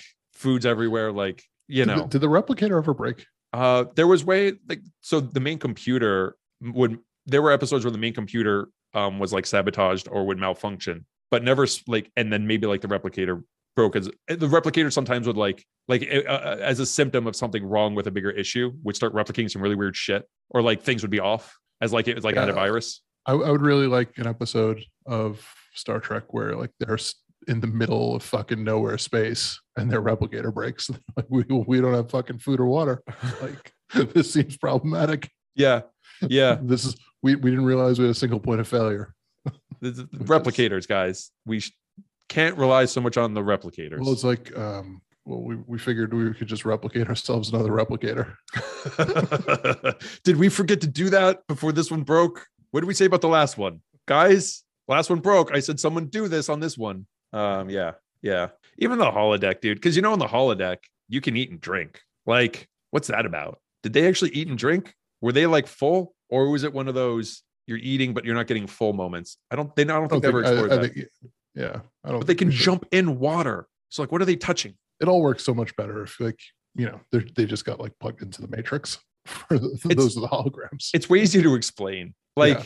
they would put up this black room with yellow tape, and then they would just be like, "No, you're in a forest." And then I imagine like when they jump in the like when they if they were to run more than like 10 feet to the left, which there should be a wall. I'm like, so what? Like the holodeck, you start to move, and the holodeck like blows air at your face and moves the ground. But like what is it? What happened? How did that happen? How did you not just hit a wall? This like Andrew's favorite part of The Last Jedi.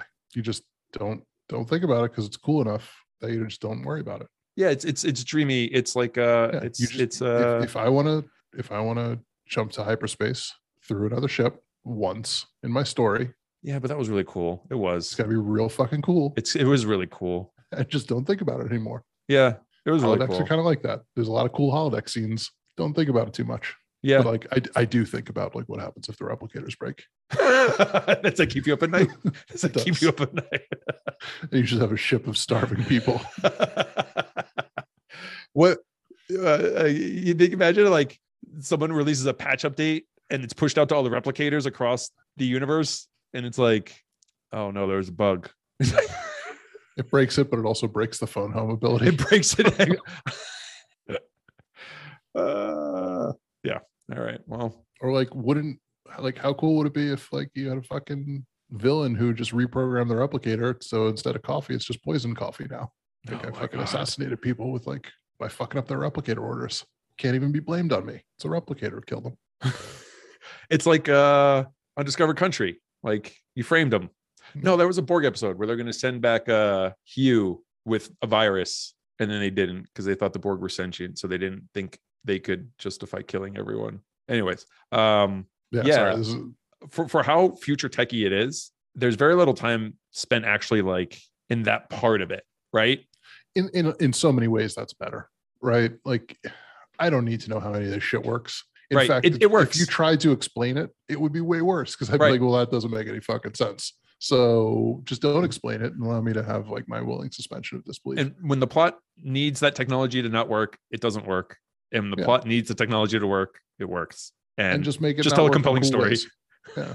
And keep it like consistent enough where like, everything is plausible. Like, okay, yeah, I didn't know that was a restriction, or I didn't know I could do that, but like it doesn't break everything. Yeah, no, I don't. And if it does, like, okay, like who cares? It worked in this one episode this way. No, it doesn't. Sure, our writers will get better at writing ourselves out of a hole we found ourselves in. Sorry. Yeah, I mean, this is a common conversation I have with Megan about how like I hate world building in shows. Like I don't need to know why something exists. Just it exists. That's fine. I'm good with that. Yeah. How many times could you have started the episode with present day things moving forward? Yeah. Like I don't need anything else. Well, let me say this then. Beginning of Lord of the Rings. Terrible. It's the worst part. It is the worst part. Is there anything in there that you need? That you couldn't do someplace else? No. You could have literally just started it with Gandalf showing up somewhere. It's 150 pages of the fucking Shire. It's so many fucking pages. No, but I'm talking about in the movie. Oh, well, yeah, it's a long time in the movie too. It's like no, but I love the Shire scenes in the movie. Yeah, but like those were great scenes. I mean, like the whole intro with what's her name? Galadriel. Also, oh yeah, the Galadriel one. Yeah, like the Galadriel overlay in the beginning. Like you don't need any, do you? Any of that shit. You could cut that entire thing. Like honestly, I don't even think you could just explain it. I think it is all actually then said again later. I don't even think you're missing anything. And a terrible CG with that giving Saruman or Sauron. Which one was the wizard and which one was the eye? Saruman was the wizard. Sauron was the wizard. So Sauron was the eye. Giving Sauron a body made him less threatening. You know what I mean? Yeah, that he had like corporeal form. Yeah. Like, bro, if you could just be a fucking eye in a tower, why would you ever just always that ever like that seems pretty safe? Yeah. Why would you frontline it? You know what I mean? Yeah, and like technically you're stronger now. Like you're stronger in your body form. Yeah, but you're way more imposing in like non-ring of power form. Yeah, like you were knocking down like 5 to 6 guys in a swing. There were like 100,000 of them. That's a lot of swings. You're gonna be there a while. Like, and you start off a three movie trilogy showing me how to kill the guy. Like, what is that about? Hey, we're gonna have a 3-movie series about an ultimate battle with someone. Watch me kick his ass in the first 2 minutes. Yeah.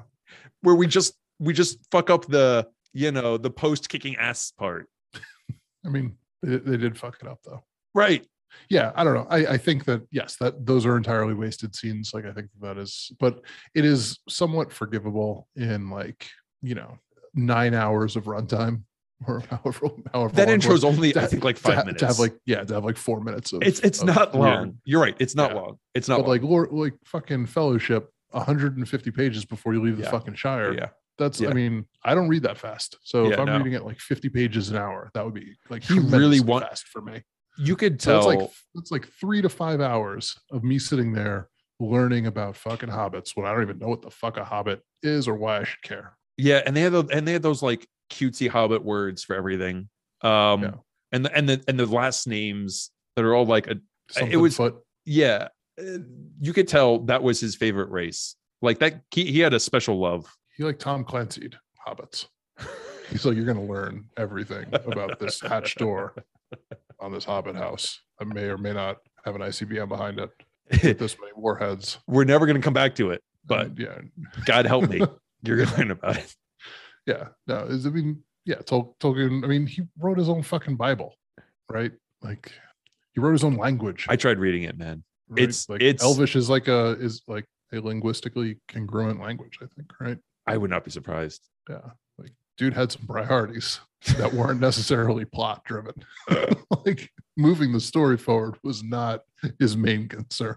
I'll get there when I get there. Hold on, Arthas, son of Argon, or son of. It's like okay, all right. Yeah, and it's like, I mean, it's amazing and like his seminal work of fantasy, but not without its flaws. Yeah, it is more amazing because of when it came out and how comprehensive it was. Yeah. Well, Hobbit was a better book. It was constrained by. Give me my tiny story, man. Yeah, give me my tiny story with lots of action. Guy goes forward. Little not fighter in any meaningful way. Goes, stumbles around, finds a ring, meets some cool characters, meets a bunch of people. A dragon shows up, someone kills it, like pretty quickly. Yeah, adventure done. Exactly. The Hobbit is like a really well built one shot, and Lord of the Rings is like my D&D session, which is just going on way too long. Let's get this shit over with. We look, The Hobbit. One of the things I do like stories where the main character isn't the most powerful. Like, I'm just gonna win the game for everyone. Like Bilbo. That's why Superman sucks. Was just like scared, and like he had good moments, and he was like he wasn't a bad person, but like he wasn't gonna beat that dragon. He wasn't gonna do anything. He outwitted. So like that was cool. No, we needed somebody who we met 3/4 into the book for the first time to kill that dragon for us. Yeah, that felt like, again, Tolkien was like, well, where am I going to go with this? This is supposed to be a children's book. What am I doing? I've spent way too much time with fucking Bilbo in the Misty Mountains, just walking around in the dark, like showing how bad he would be at killing dragons. This is a kid's book. I got to rev something like 40 pages. Yeah, publisher said if you can't get this shit out under 500 pages, we're not publishing it. Gotta cut some shit down, man. Yeah. Christ. Anyway, where were we? I don't know. All right. We're talking about Star Trek. We talked about Star Trek. I'll bring up. We're talking about the coronavirus immunity. Yeah. So scientists turn their attention to finding rare individuals who have not yet contracted the coronavirus. I guess don't think they've contracted the coronavirus. They want to see if there's something in people's genetic makeup who, after all of this, after people have gotten sick multiple times, they're launching a study participant, Queen's Hospital, 6 weeks beginning April 2020. There's something in here about it, but they're starting to study people to say, is there a link or why certain people just seem to not catch it no matter what, no matter how contagious it is. I'm trying to, I had the link up before, but I think there's something about how they're there's being more money and time is spent during this research. And I thought Yeah, there was something in makes here sense. like they're kicking off another study soon, or another study's been kicked off with like 1,300 people or something like that, who reportedly just never had symptoms, never got it. To Yeah, try I and see mean, if there's it is unsurprising that there would be people who are genetically immune to COVID, right? Mhm. Like that's not the most shocking thing, and like studying those people was absolutely worthwhile. Yeah, it's like the guy who, like, the people who are immune to HIV, right. right? For some reason, Those people exist, and like the way you find out about them is like, hey, who should have gotten HIV and hasn't yet? Right, like the guy Crone was like the HIV the first person who figured out he was immune, because like he's like, I should definitely have it by now. right? Like, I've been exposed so many times. So So either I am somebody getting should- it and I'm like no symptoms, or I'm Yeah, fighting so it somebody off. so somebody should figure out why I'm immune to Right. this. And they did. They figured out like what in his genetic makeup makes HIV inaccessible to him. Or that's a weird way to say that. Inaccessible to him, like it's some aspirational thing. But yeah, unhospitable for HIV. Well, on Andras Spahn, Christ, who knows if I'm saying that right, a clinical microbiologist and fellow at the Rockefeller University in New York, who is spearheading research for genetic material responsible for coronavirus resistance. He's already enrolled 700 participants and is screening more than 5,000 people who have come forward. So to the many listeners of our podcast, reach out to Rockefeller if you've never, as far as you know, contracted it. Christ, I honestly might. I mean, I should go do that. yeah, like maybe we should. Will, maybe, how about let's make it a point to find this person, reach out and be like, can we be part of your study? If I make it to Hawaii, then get back without having COVID, then you're going to be like, I definitely belong in the study. Yeah, exactly. Well, I mean, I had that Christmas party, right? That I didn't get. Yeah. I didn't get Omicron when of the 400 people there, like 280 right, got COVID. Right. Your odds are in your favor. Yeah. So yeah, maybe. How about this? I'll find the contact. I'll reach out, and if you come back and you're still good, you should reach out too, because that'd be kind of cool if they find something. I mean, obviously you'd want to study stuff like this. So yeah, who's left in our group that didn't get it? Andrew hasn't gotten it yet, I don't think. Someone on his side got it, right? Didn't like his. I don't know. I don't think so. All right, maybe not Andrew. Dave just got it. Got it. Yeah, and like Adam, this week. Like I think currently has. Dave's out. Yeah, Dave's out. Dave. Sorry, you don't get to participate in the study. Ariel's out. Know that. Brian. I think Brian got it, and Adam and Chris got it.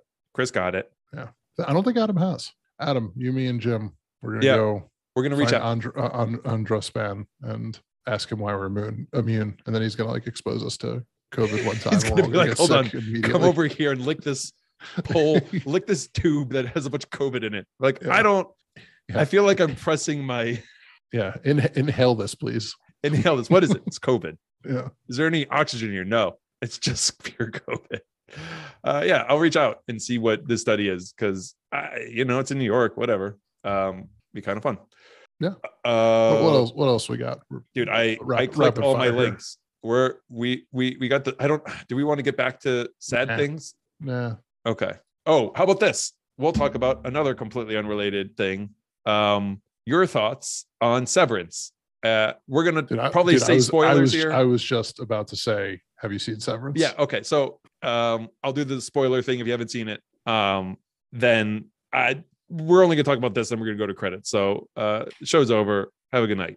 Okay. Now, Will, what'd you think about Severance? I finished it. I liked it a lot. I thought it was great. Bro, that show sucked. Okay. Explain. Because there's just so much of that show I just really liked. It was so they don't answer anything in that show. They build a million mysteries and they don't answer any of them. It's just some. And what do they answer? It's largely open. There were a lot of little things that they explain that are not. They connect things that like were nice to find out, but don't fundamentally answer. Like, what's the big question you want to answer? I don't like. What's the big?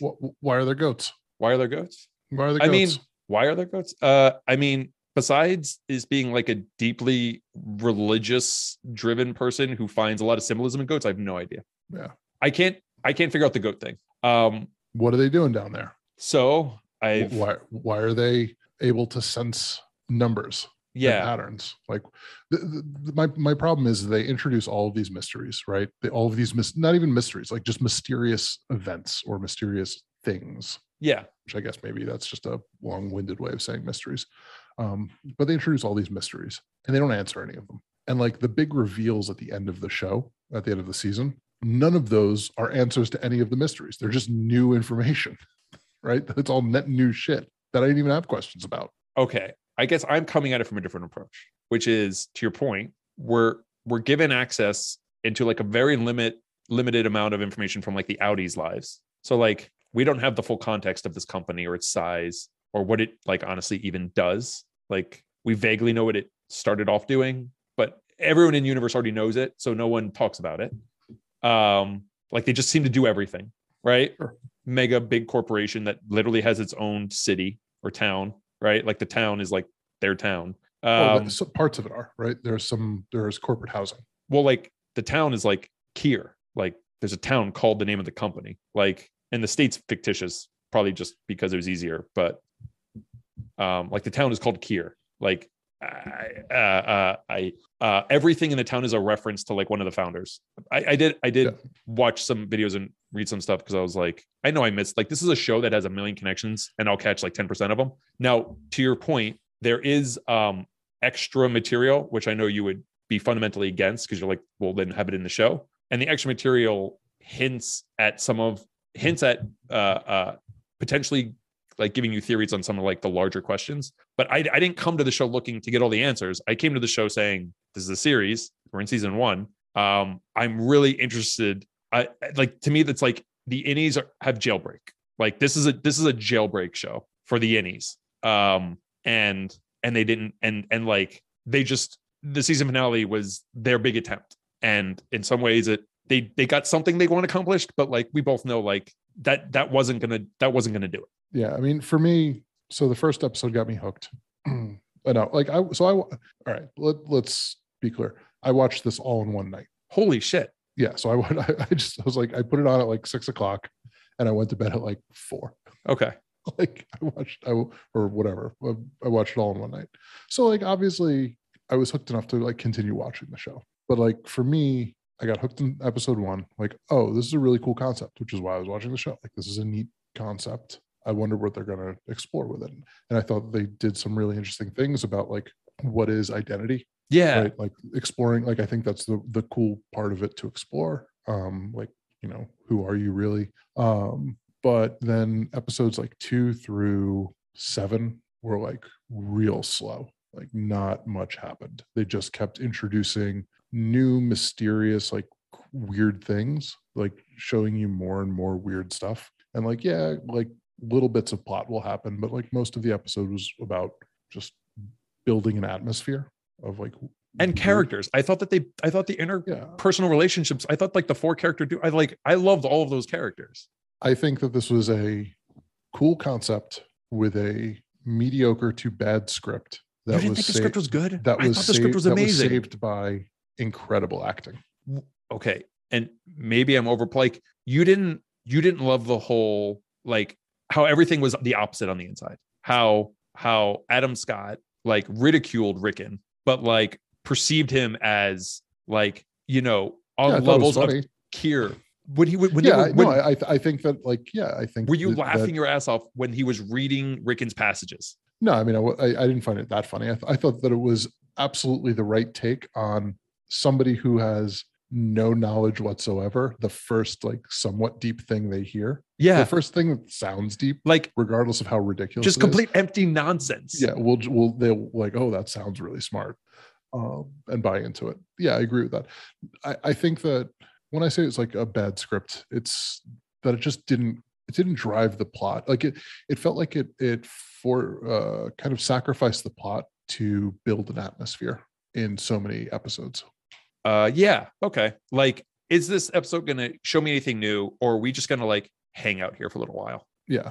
And I will say that the new things that you find are, they don't make, a lot of the stuff is, a little too well hidden to the point where like you're doing yourself a disservice. Like there's too much subtlety in a lot of what they're doing. So it's like, yeah, but you could have given me more. Like you don't want shows to be telling you, and explaining what's going on, but then you don't want the show to be like, but didn't you know that here there was this color, and if you looked over here was that, and like you were supposed to put these 4 things in. You're like, really? Like I was supposed to do that? Like, okay. I felt myself watching the show being like, how many more fucking white hallways do I have to watch characters walk down? Like, I get it. This place is big. It's maze-like. It's filled with white hallways. Nobody really knows what's going on.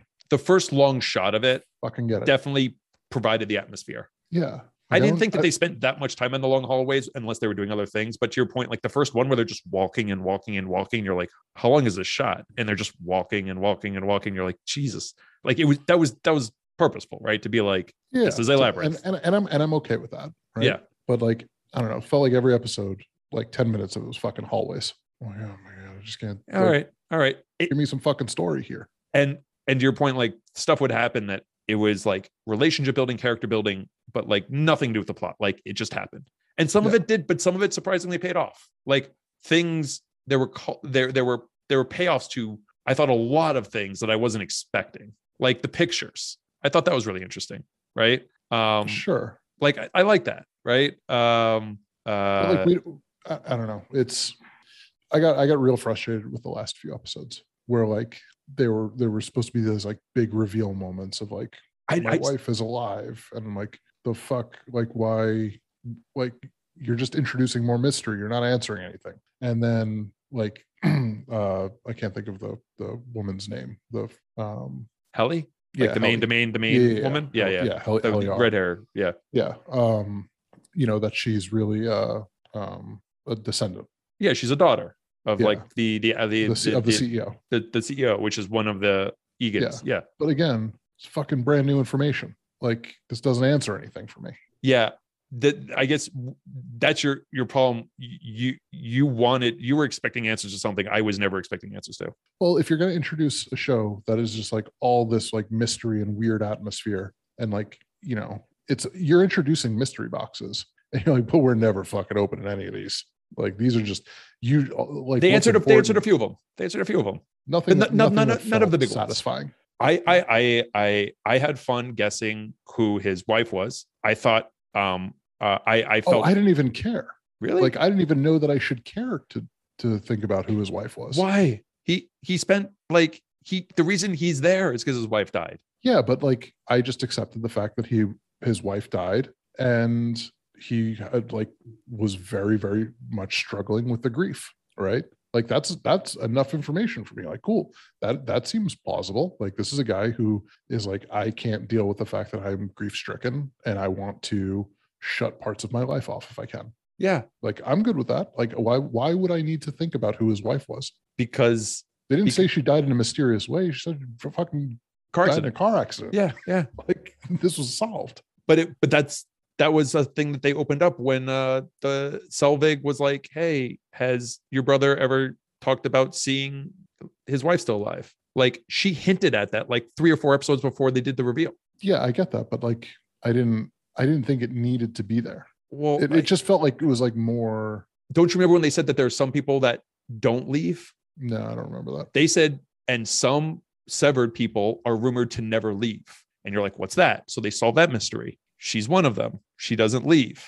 They solved, and it's like, well, how could people never leave? And then you ask your question, how could people never leave? How could anyone be okay with that? Oh, well, this actually kind of fits in nicely. They're taking people who are like in comas or on their deathbed, or maybe right before they died, like sucking their whatever it is that makes them out. I mean, they probably didn't remake a body. So it's probably like she's in a coma and they like were able to like bring her back, but because like the world thought she was dead, like it said, well, like, oh, so this answers the how can someone never leave? Like they either had to have been born there, or this is the other way. And then I didn't remember them even talking about the people that never leave. Yeah, they said that there's rumor that people that never leave, and you're like, what the fuck is that about? And then she starts talking about how she's only been awake for 100 and something hours, and you're like, how fucked up is that? Yeah, I mean, but that was in episode 8, right? Like that Right, was, or but episode 9. that's what they were tying off a few of the bows. Is my point. Like to your point, Yeah, like I the didn't even know goats, that no was in the fucking story. idea. What optics and the design does with all those instruments, no fucking idea.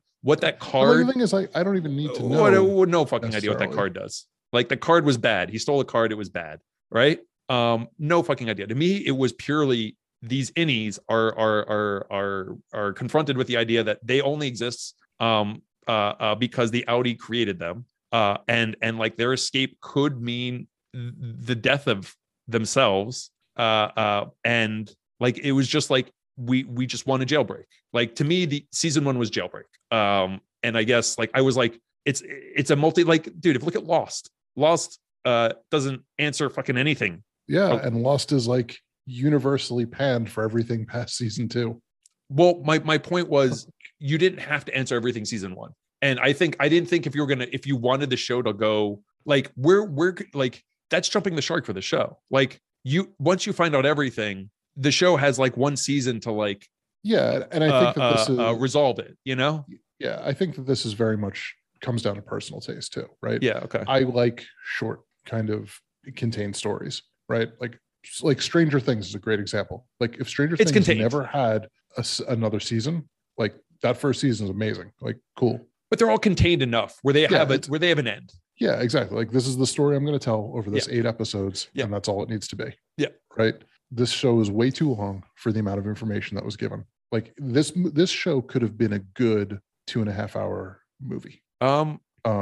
Maybe. I don't know about 2.5 hour, but a mini series of 4 episodes, you could have tightened it. And you're right, there was some really, really slow parts. But I think binging it had a negative impact on your viewing experience. Probably. I wasn't like thinking about it in the downtime, right? Yeah. Like I wasn't soaking it in. And letting it soak rather. Yeah. Like I would be thinking about like, no, I did binge portions of it. But like I definitely had gaps where like I was able to like sit and be like, what the fuck was going on there? Like, yeah, who's this?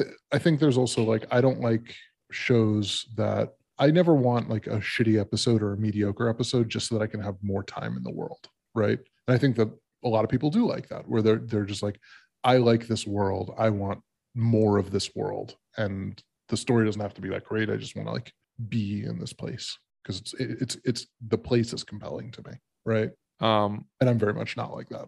Like, right. Where any episode in this world is good gravy for me. I get to see these characters doing the things and being like quirky in their very, interesting ways. And that's enough. And that's just like great. It's a show about nothing. And I'm just like, give me my fucking story. Like I am here for the plot. And like I understand that you need to build a certain amount of atmosphere, but like give me my plot now, please. Yeah. Okay. That's fair. And you're right. I felt parts dragging. So I can't like as much as I loved a lot of the acting, it's just there's so much of just like how much time are we going to spend in dead air with people just looking at each other and no movement. I get this is artistic and I get this is purposeful, but like Jesus fucking Christ, how many, if I were to sum up the seconds of no one in the scene moving, there's no sound and there's no eye movement, it's like holy shit, like you guys drove this one hard. They played with a lot of really interesting concepts. Really cool concepts. Agreed. Yeah. Really cool premise for a show and really great acting. Like, acting was phenomenal. I think the acting carried the show. That's fair. They're all so fucking good. What's the guy, the old guy, I forget his name. John Turturro. God damn it. He is amazing. And I always get worried, with the other fucking old guy that was in optics and design. I get worried when they get that old. Christopher Walken. I get worried that like the name becomes so powerful that like they phone it in. And I don't think he fucking phoned it in. I think that guy was trying. No, also you got to have like, a kiss between John Turturro and Christopher Walken, not played for laughs. Like that's awesome. Right. I was bought in. And like the actress that played Helly. Yeah. I have no idea who she is, but like great job. Yeah. Great work. Just like really great actress. And Adam Scott. Honestly, Rickon was hysterical to me. I laughed in most of his scenes. Dude, he was trying to please the president. I'm like, dog. He's like, but maybe. And she's like, fucking honey, anything. He's like, hold on. Like he just put so much fucking energy into that scene. I'm just like, this is like so ridiculous. Yeah, I got real annoyed by all the Rickon scenes for the most part, where I was just like, You didn't love the non-dinner dinner party?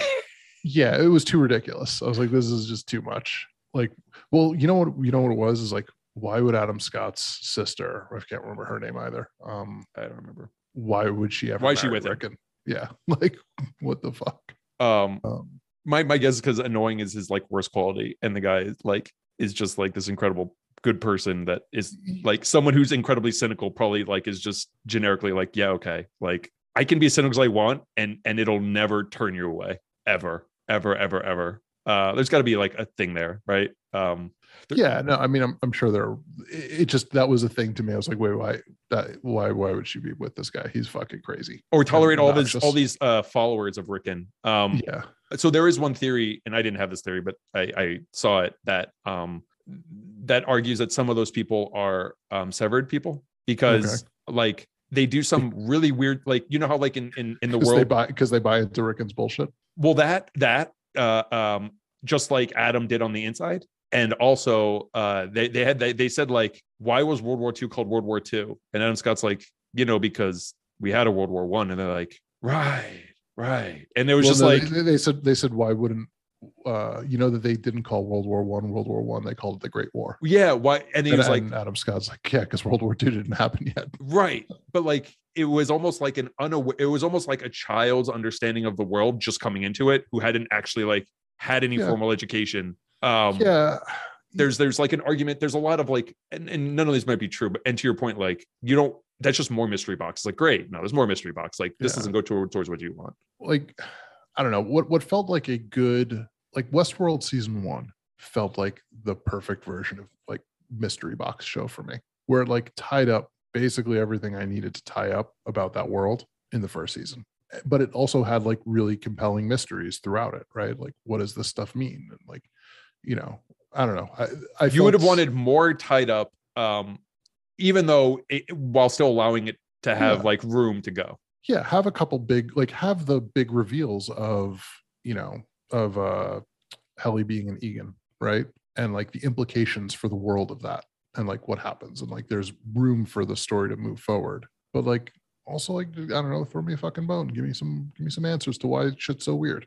We still don't have a clue what they do down there. No. And kind of to my Star Trek, we don't need to know all of the details, and sometimes it's better to just say it exists. Like, I don't need to know exactly what they're doing, but like that they can like sense that shit is weird in like those screens. Like, oh, I just get a feeling for certain things, like they make me feel scared, or like there's broader things that need answers, because they can't do that in their normal life, right? Like if they were just the type of people who could do this all the time, then I'd be like, all right, well, that's just the world we live in, right? Like, is this is this fundamentally magic in this world, or is this like magic tech, or is it simpler than that, and they're just being clever, and you have no spectrum for like any of it? Yeah, where it's like it could be anything. I'm like, all right, well, and you introduce enough, well, it can be anything things to me, and I'm like, all right, well, I don't need any more mystery out of this. I just want answers now. Thank you. Yeah, I can see how that can be.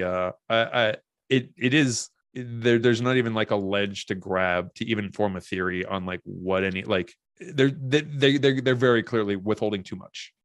No one wants you to be able to solve it right now. Yes. That maybe that's the most accurate. The writers do not want you to guess or give you even a shot at guessing right now. No, I mean, I think that this is the most brilliant way to write a show, is you just introduce a million mystery boxes, and then you just go stalk the Severance subreddit and then find the most interesting fan theory. And they're like, yeah, that's going to be that one. This guy's going to feel like he's so smart. Well, it would be the opposite of D&D then, because like they would find a fan theory, and then like, I mean, what his name was arguing, they would purposefully fuck the script over so the internet wasn't right. Like they trolled the internet. Like, but like they fuck you. Like I would almost really like that. Like, hey, great. This was super intelligent. I like where you guys went with this. There's like 1,000 of you all talking about it, and a few of you have some really cool ideas. now you get to be the hero and I don't have to do any work. Yeah. Also, we're not giving you writing credits.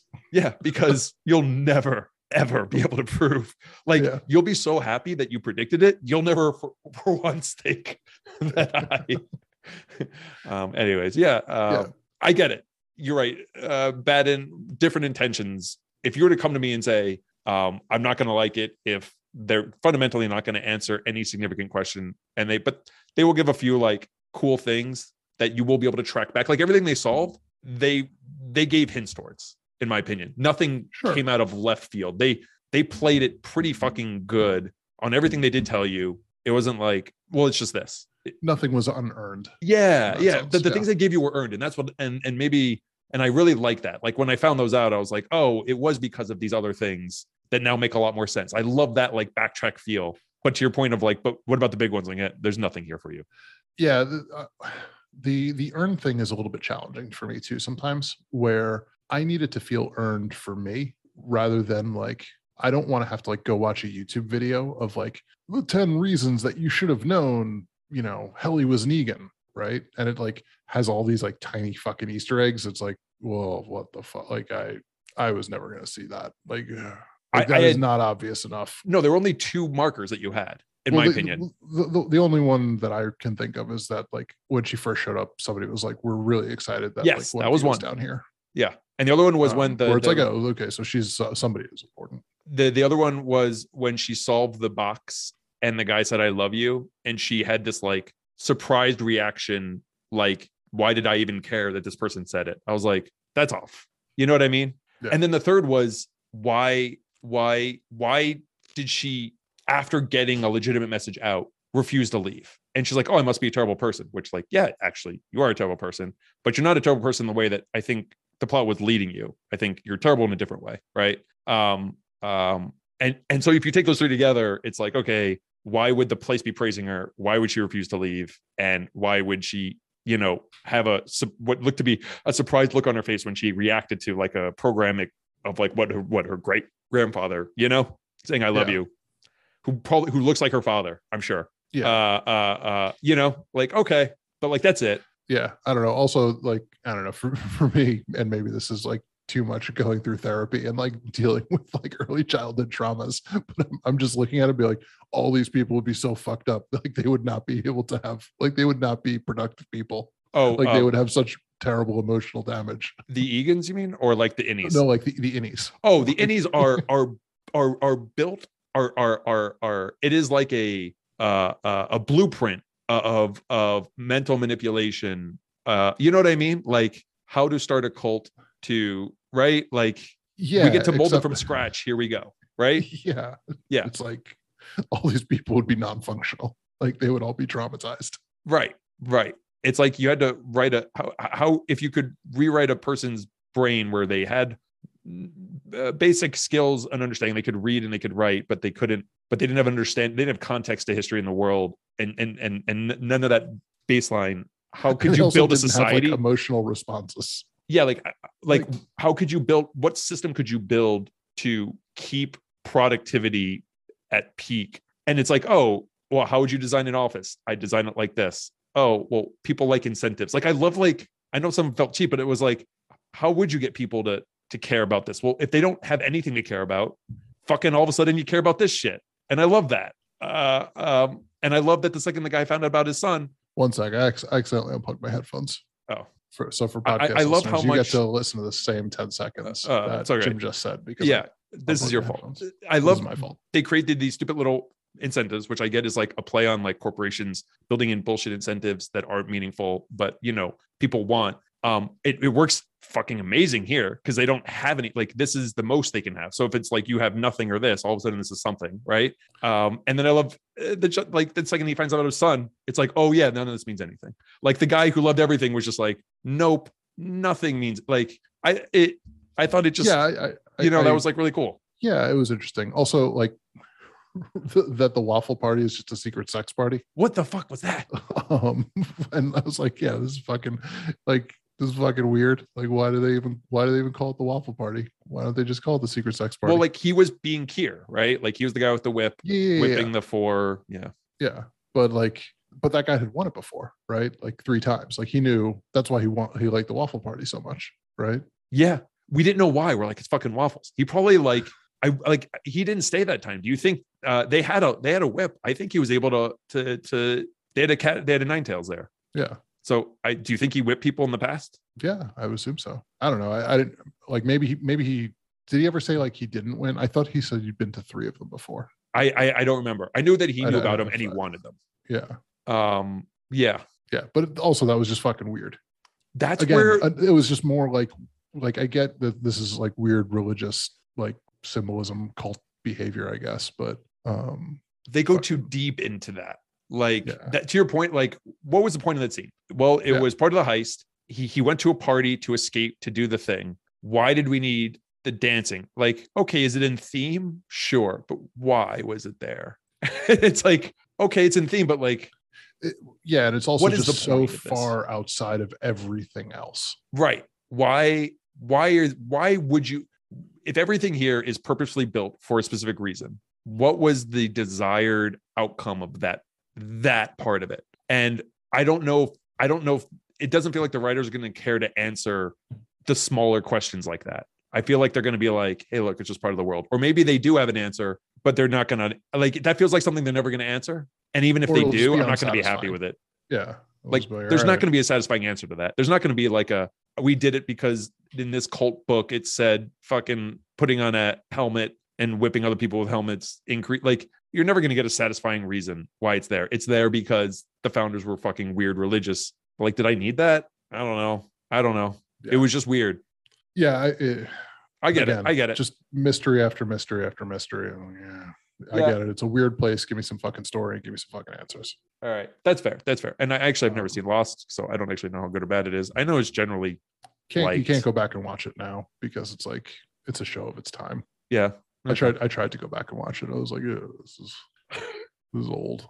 All right. Well, this cast is absolutely insane. And to your point, if I tell anyone to watch it, to your point, I'll say it's a mystery box show. Do not expect the big mysteries to be solved, but expect the plot to move forward and to have like a season cliffhanger. Yeah. Like, I don't know. I'll probably watch season 2. I didn't watch season 2 of Westworld. I think was a good choice. It wasn't as good as season 1. Yeah. It wasn't as bad as season 3. But like, I'll probably watch season. I'm much more like, I'm less judicious with my media consume right now because there's not much else to do. Right. Like, phenomenal fucking cast. And you see the attention to detail that like the people that built this show love this show, like in a special way. Right. So it's hard not to appreciate. Yeah.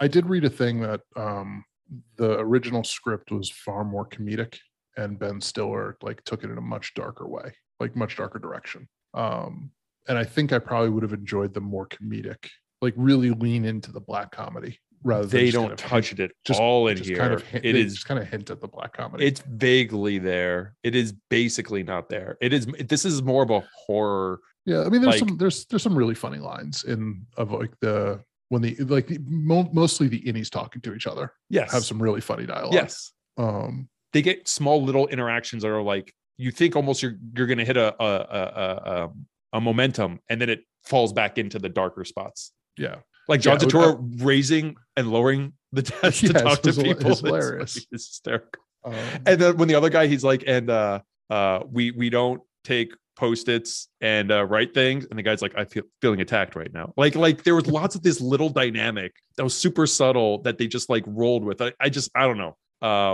I think they should really leaned into the comedy aspect of the show. And like the two groups killing each other and him like grabbing the staple. Like, I don't know. Like, well, also like that would make me forgive the lack of answers more. Like if the show was just funny and I was getting that out of it, at least. Sure.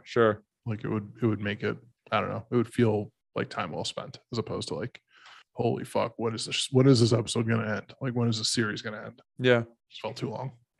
Yeah.